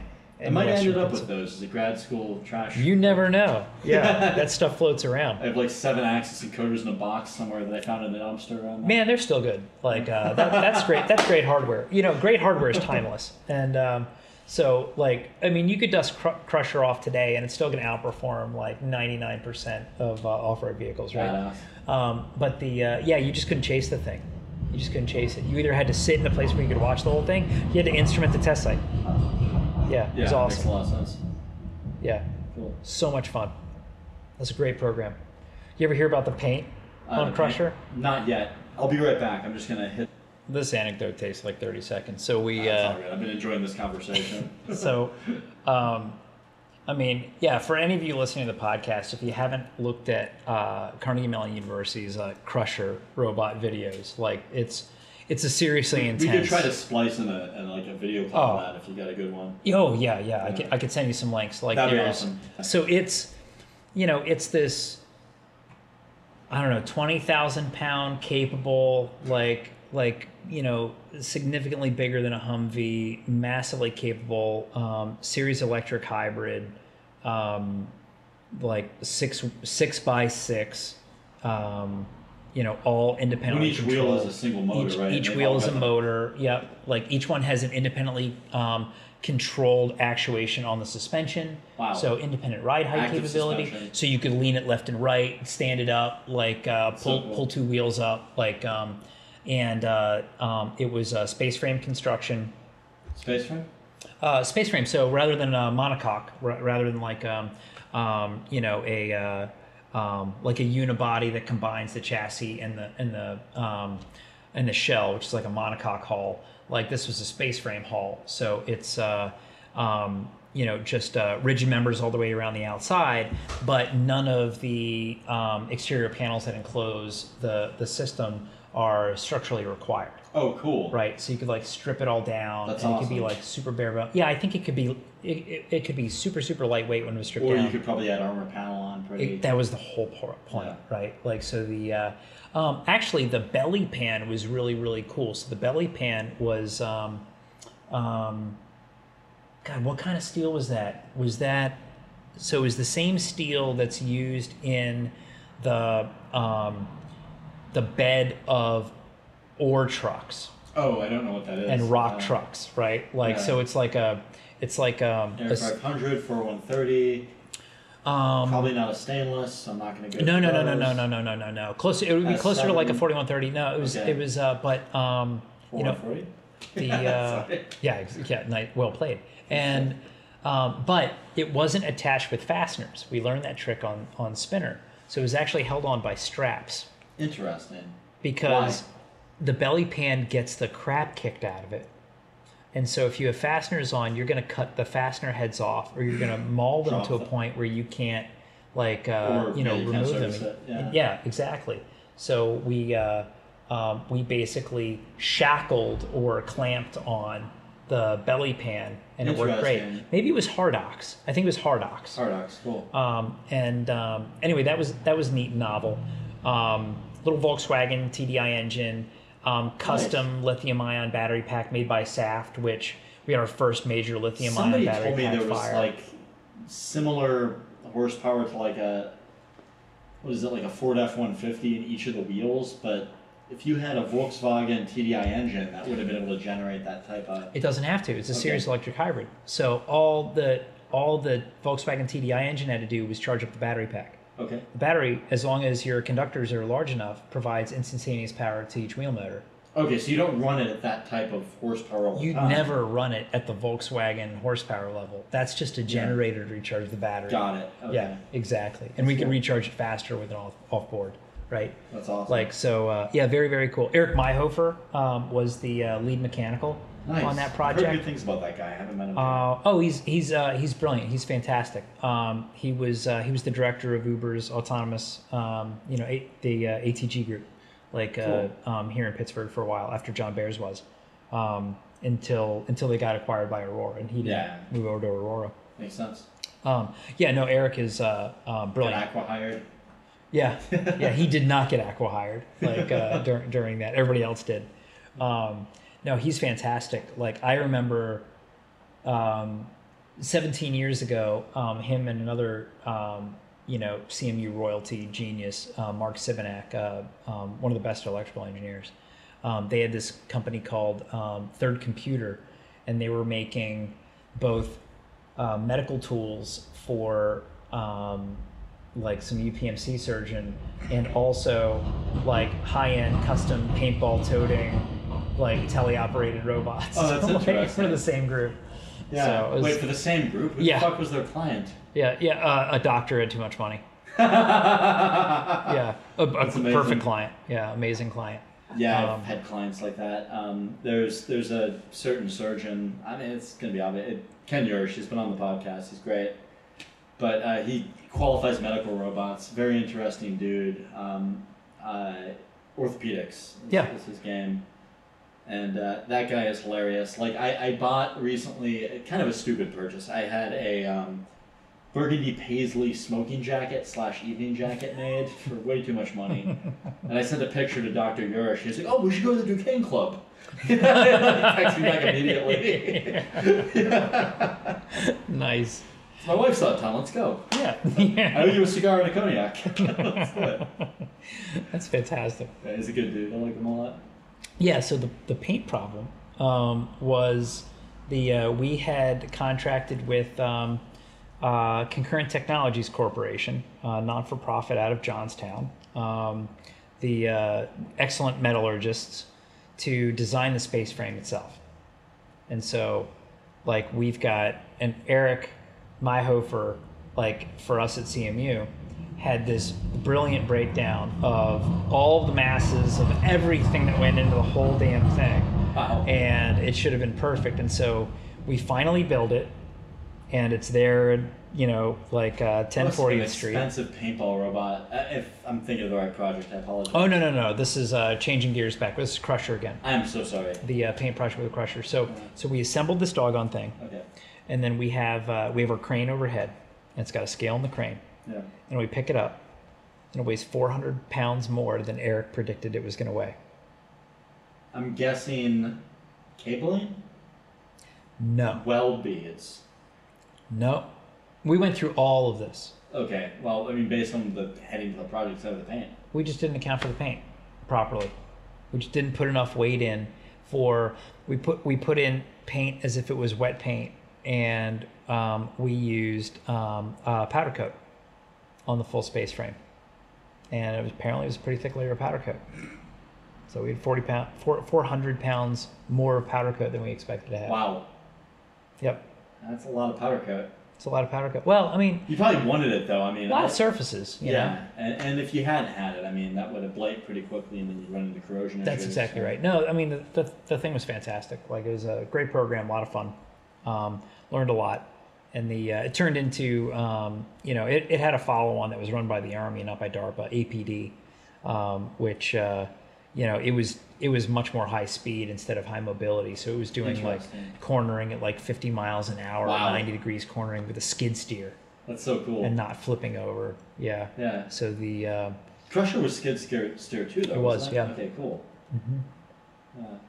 Pratt and Miller, who used to design race cars and stuff out in Detroit, Pratt and Miller Engineering did our torque vectoring control for APD. APD?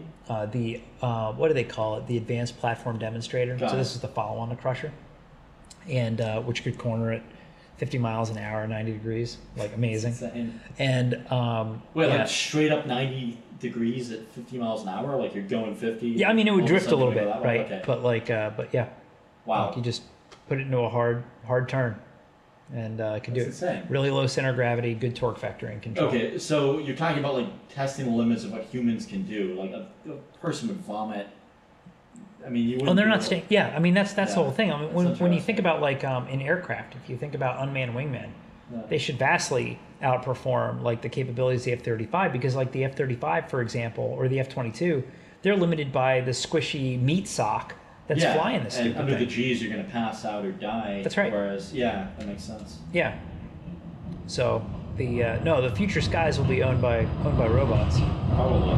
Yeah, but no, those were really fun programs. Those were great Yeah, programs. that's awesome. Yeah, the people that designed the torque vectoring at Pratt & Miller Racing, they ended up that was kind of their entry into doing defense robotics, and so they just got bought by Oshkosh, I think. Oh, interesting. It's a good acquisition, I feel like, Yeah, no, it was very good. from an IP perspective. Oh, totally. I mean, they've got a good robot group. Oshkosh has a good robot group. Like Pratt & Miller is like the leaders in like mobility design. Like good bunch of guys. Nice. Yeah. So who else are you watching these days for like that kind of technology? I'd be interested to hear kind of. Oh. You got my imagination running wild in a way that it hasn't done since I was a kid. So this is. Yes, there's a bunch of when you're on the military side of the house. There's a bunch and of. This is a world I know very little about, so I'm excited. There's a lot of interesting stuff going on. So there's a lot going on optional manned vehicle design. So optional man. So you could man it, but you could also have it run on. That's right. Okay. Yeah. So there's a lot going on there. NAMC, which is a consortium, I think they're National Automotive Manufacturing Consortium. Okay. I apologize if I got that wrong. Sorry, Alyssa. So they're out in Detroit. Actually, they grew out of the bones of a Pittsburgh group called the Robotic Tech Collaborative. I don't know if you remember those guys back in like 2011, 2012. It was a little before my time. Like I would have still been an undergrad. Oh, no worries. Yeah. So they faded out, and then they turned into NAMC, and Bill Thomas Meyer like started the Robotic Tech Collaborative here, and then went out to Detroit and started up the NAMC and kind of pulled a bunch of the stuff in there. Cool. They have a whole lot of interesting team members and things that they're doing. So, like, Textron teamed up with the small business, and I just can't remember the name of them for the life of me, but they made the Ripsaw. Oh, cool. Tracked vehicle. Like, have you ever seen that? That Was the How and How. Yeah, there you. Yeah. So good. And so, like, I think they. So that was a third-party contractor that made that. Mm-hmm. And I think they I'm were a big fan, so I love track platforms. No, I think you can probably tell from looking at. Oh yeah, so they stuff got in my offices. They were on contract to DARPA, and then for one of the new ground vehicle contracts that got let through the NAMC consortium, through their OTA, their other transactional agreement, that went to Textron, and I think How and How is subcontracted them on that. Okay. And brought over a bunch of their design. That's cool. So that's fun. They're good to follow. Pratt & Miller, obviously, like they have a pretty cool project for the Marine Corps that they did, which was a successful SBIR called the EMAV. Let's see if we're gonna figure out what the acronym means. That'd be Expeditionary Marine, I don't know, assault vehicle, amphibious vehicle, something along those lines, autonomous vehicle, whatever. It's basically a skateboard, like what? Multiple wheeled with a nice flat deck on the top. So if you strip down a Tesla and you get down to, so a big skateboard. It's like a big skateboard, okay, but skid steer, tracked, like instead of Ackerman steered, and then you could throw payloads on the top. Cool. So the EMAV's pretty novel. For a second, I was picturing Marines on skateboards. Oh no, not like that. So this one, Brian Barr is the lead on that. Great name, good initials. Yeah, for sure. So a competitor has a smaller, less capable but similar vehicle, more capable in its own right, but like not as fast and large and aggressive like a smaller. Maybe a little bit more off-road capable, but I'd have to see them side by side. It makes sense. By Stratum, which is a veteran-owned small business out of Boulder. They've been around forever. They had this really great area too, Boulder. I love. Oh, beautiful. That's did you know that the University of Colorado at Boulder is famous for their Halloween riot every Actually? year? Yes. So police departments around the U.S. would send people before Halloween to learn like crowd control, From like Boulder. in Boulder when That's amazing. UC Boulder would have their it always starts with when somebody lights a perfectly good couch on fire, right? Anyway, sorry, tangent. No. My Tot- one cousin went there, and she's now at NIST as like a research scientist. Oh, cool. Big fan of that area. Her wedding was there. It was one of the most picturesque, beautiful weddings I've ever been to. Oh, Love yeah. it. Want to go to the Red Rocks Amphitheater really bad. There's a concert I want to see there. I might buy a ticket. I don't know. I saw the Killers there. That's in, cool. I'm jealous. Yeah, 20. What would that have been? 2009 maybe. That's all. I've been on a bluegrass kick lately, so like Billy Strings is doing like. Oh, that'd be cool. Yeah. Yeah. That'd be cool. It's an amazing amphitheater. Like Yeah, for absolutely sure. amazing. The two ships. It's great. Like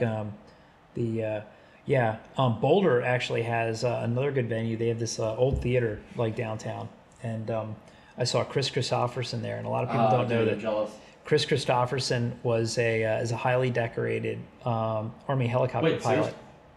Yeah, you don't know this? I didn't know this. Nobody fucking knows this, right? didn't And this know. so I'm like my wife and I are like the youngest kids at this Chris Christopherson concert, which has all these old hippies from Boulder that like showed up in force to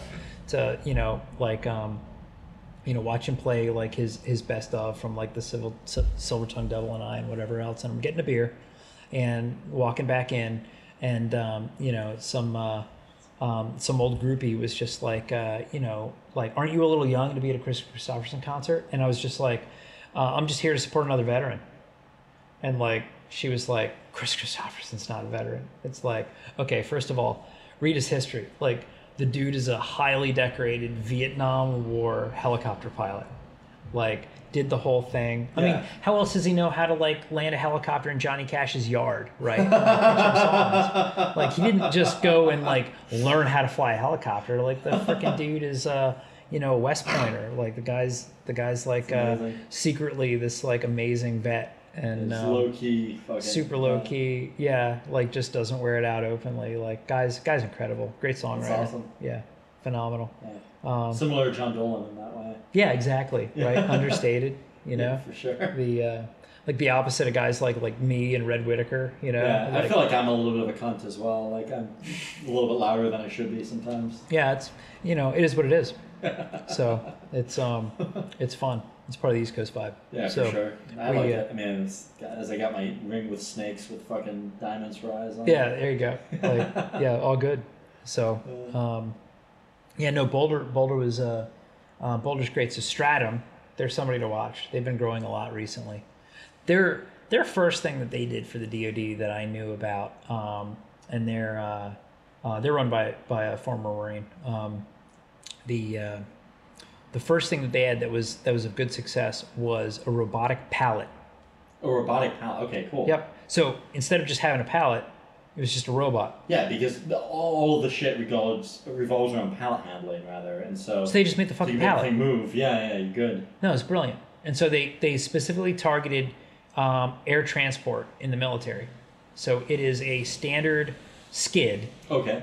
for the Cargo Air planes. Force and Yeah. cargo planes and the Marine Corps and the Navy and everything else. And That's awesome. they've sold a ton of them. Yeah, it's Yeah, great. it's great. Yeah.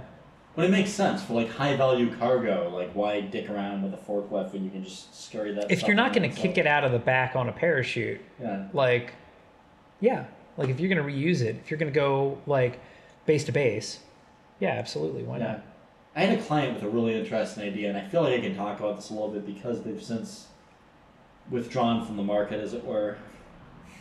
And so it was self-driving pylons for construction sites. So like like a traffic pattern. Oh my on a highway. God, the mischief maker in me just wants to hack into that and just cause all kinds of mayhem like that. Dude, But still, you're like, the kind of that's- person. Like I was driving around Oakland when I was in undergrad, and I remember some asshole had moved one to the center of the street, and I looked down at the wrong moment to check the speedo, and then you lock. crashed Oh yeah, exactly. no! Yeah, no, that's terrible. What It was jerks. hilarious. Yeah, people are terrible. I mean, I had a used Honda. It didn't really matter. It was just kind of made me crap my pants and then Yeah. went on with my day. Hondas are amazing. What brilliant appliances. Yeah, I completely agree. Exactly. Yeah. Yeah, no, so good. Who else? Who else to keep track of? Of course, Anduril. Anduril? Like, yeah. So the what is that? That's the name of Aragorn's sword in the Lord of the Rings trilogy, like the sword, the Flame of the West, by Anduril.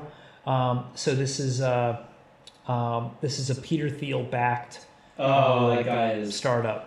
And he is interesting, and so this is God. This I can't remember the You know CEO's. the Hulk Hogan lawsuit, like his role in that, right? I do not.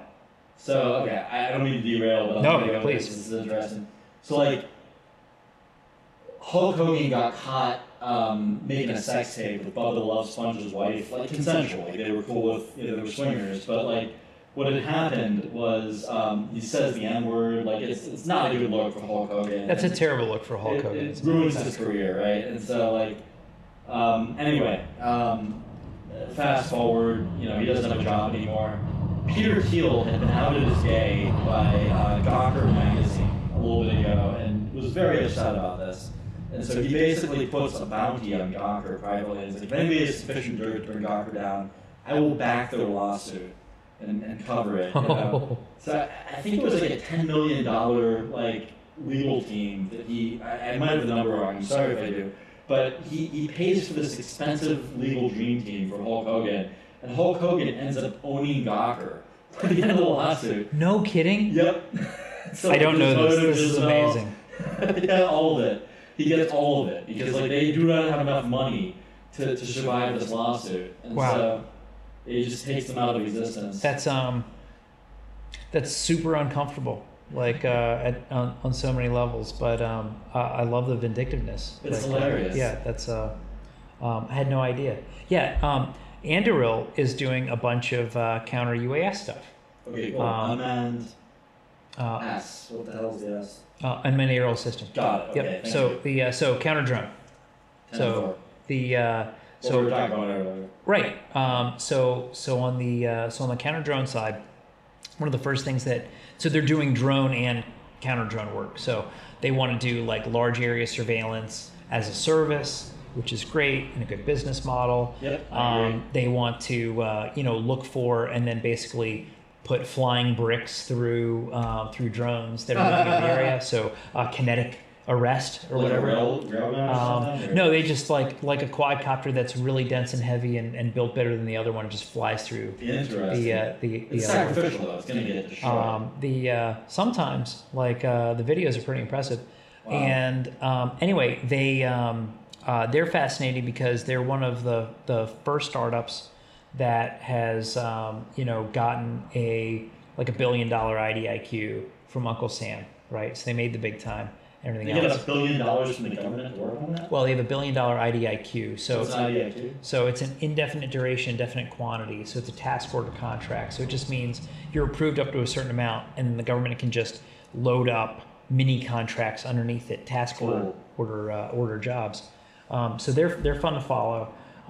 Scale AI, Scale AI, and Scale AI is like really amazing, right? They've done a lot in. They're kind of an understated hero in commercial AI. Cool. And planning of neural networks and deployment of neural networks, and and they're just starting to branch into the military and government side, and I think the sky's the limit on that side of the house, right?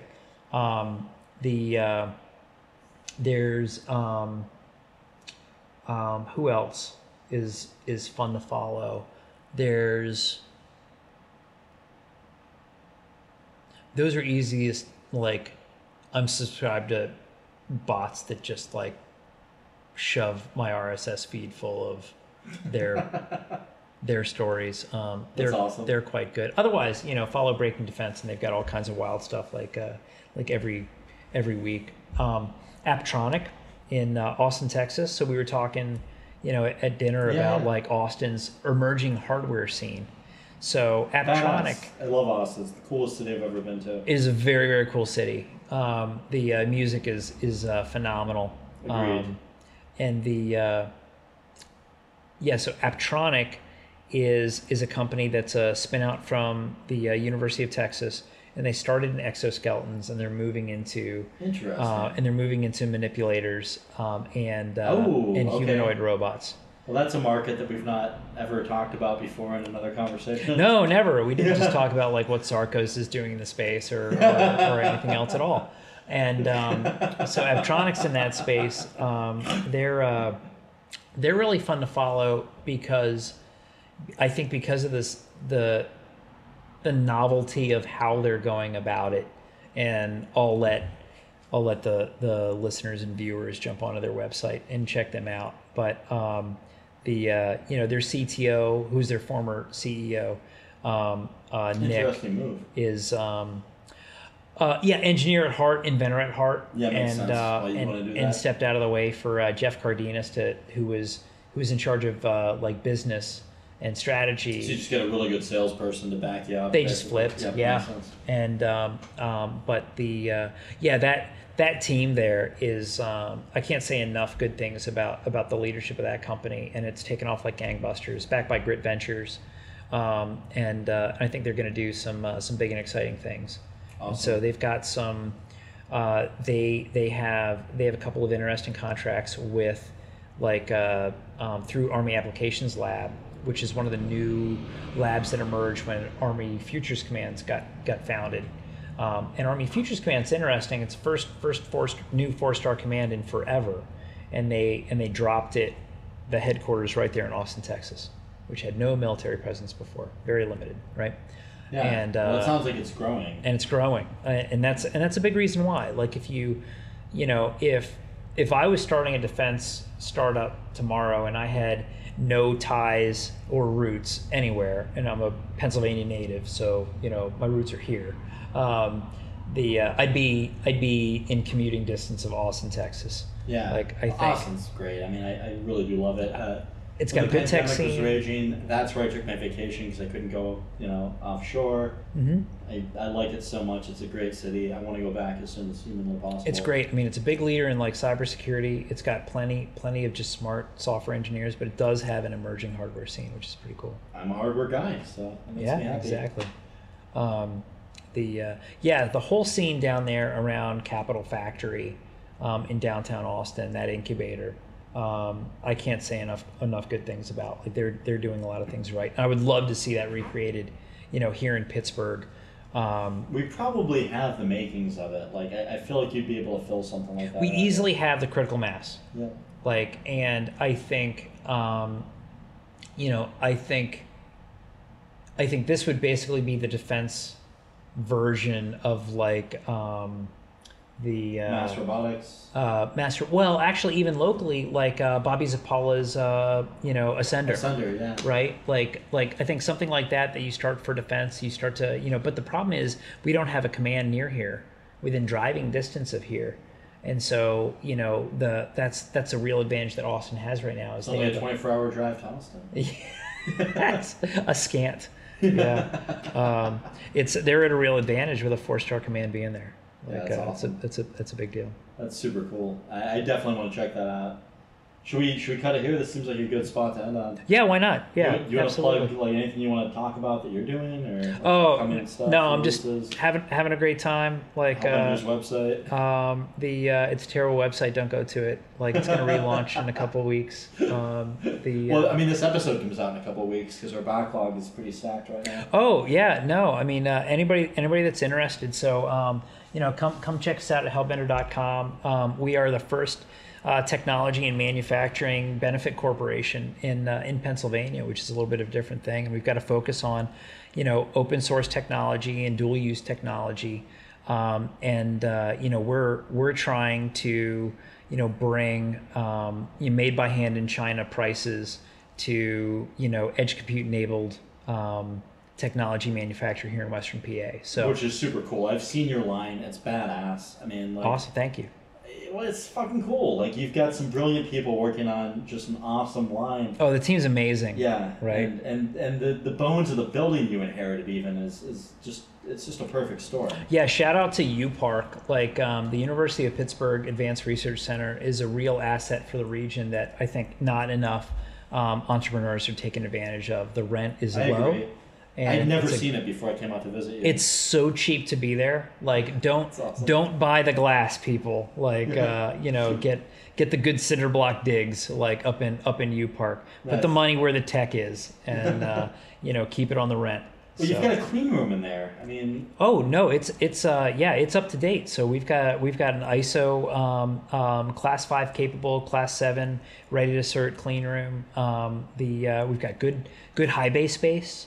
Brilliant loading dock, easy on and off from Route 28, 24-hour security, dark fiber to the building. So Nice. we are clearance ready for the site. So That's awesome. if anybody wants to get into defense, that is absolutely where I would point them to here. badass. Dude, thank you for coming on. Hey Spencer, this was great, man. Thanks so much. Cool. All right.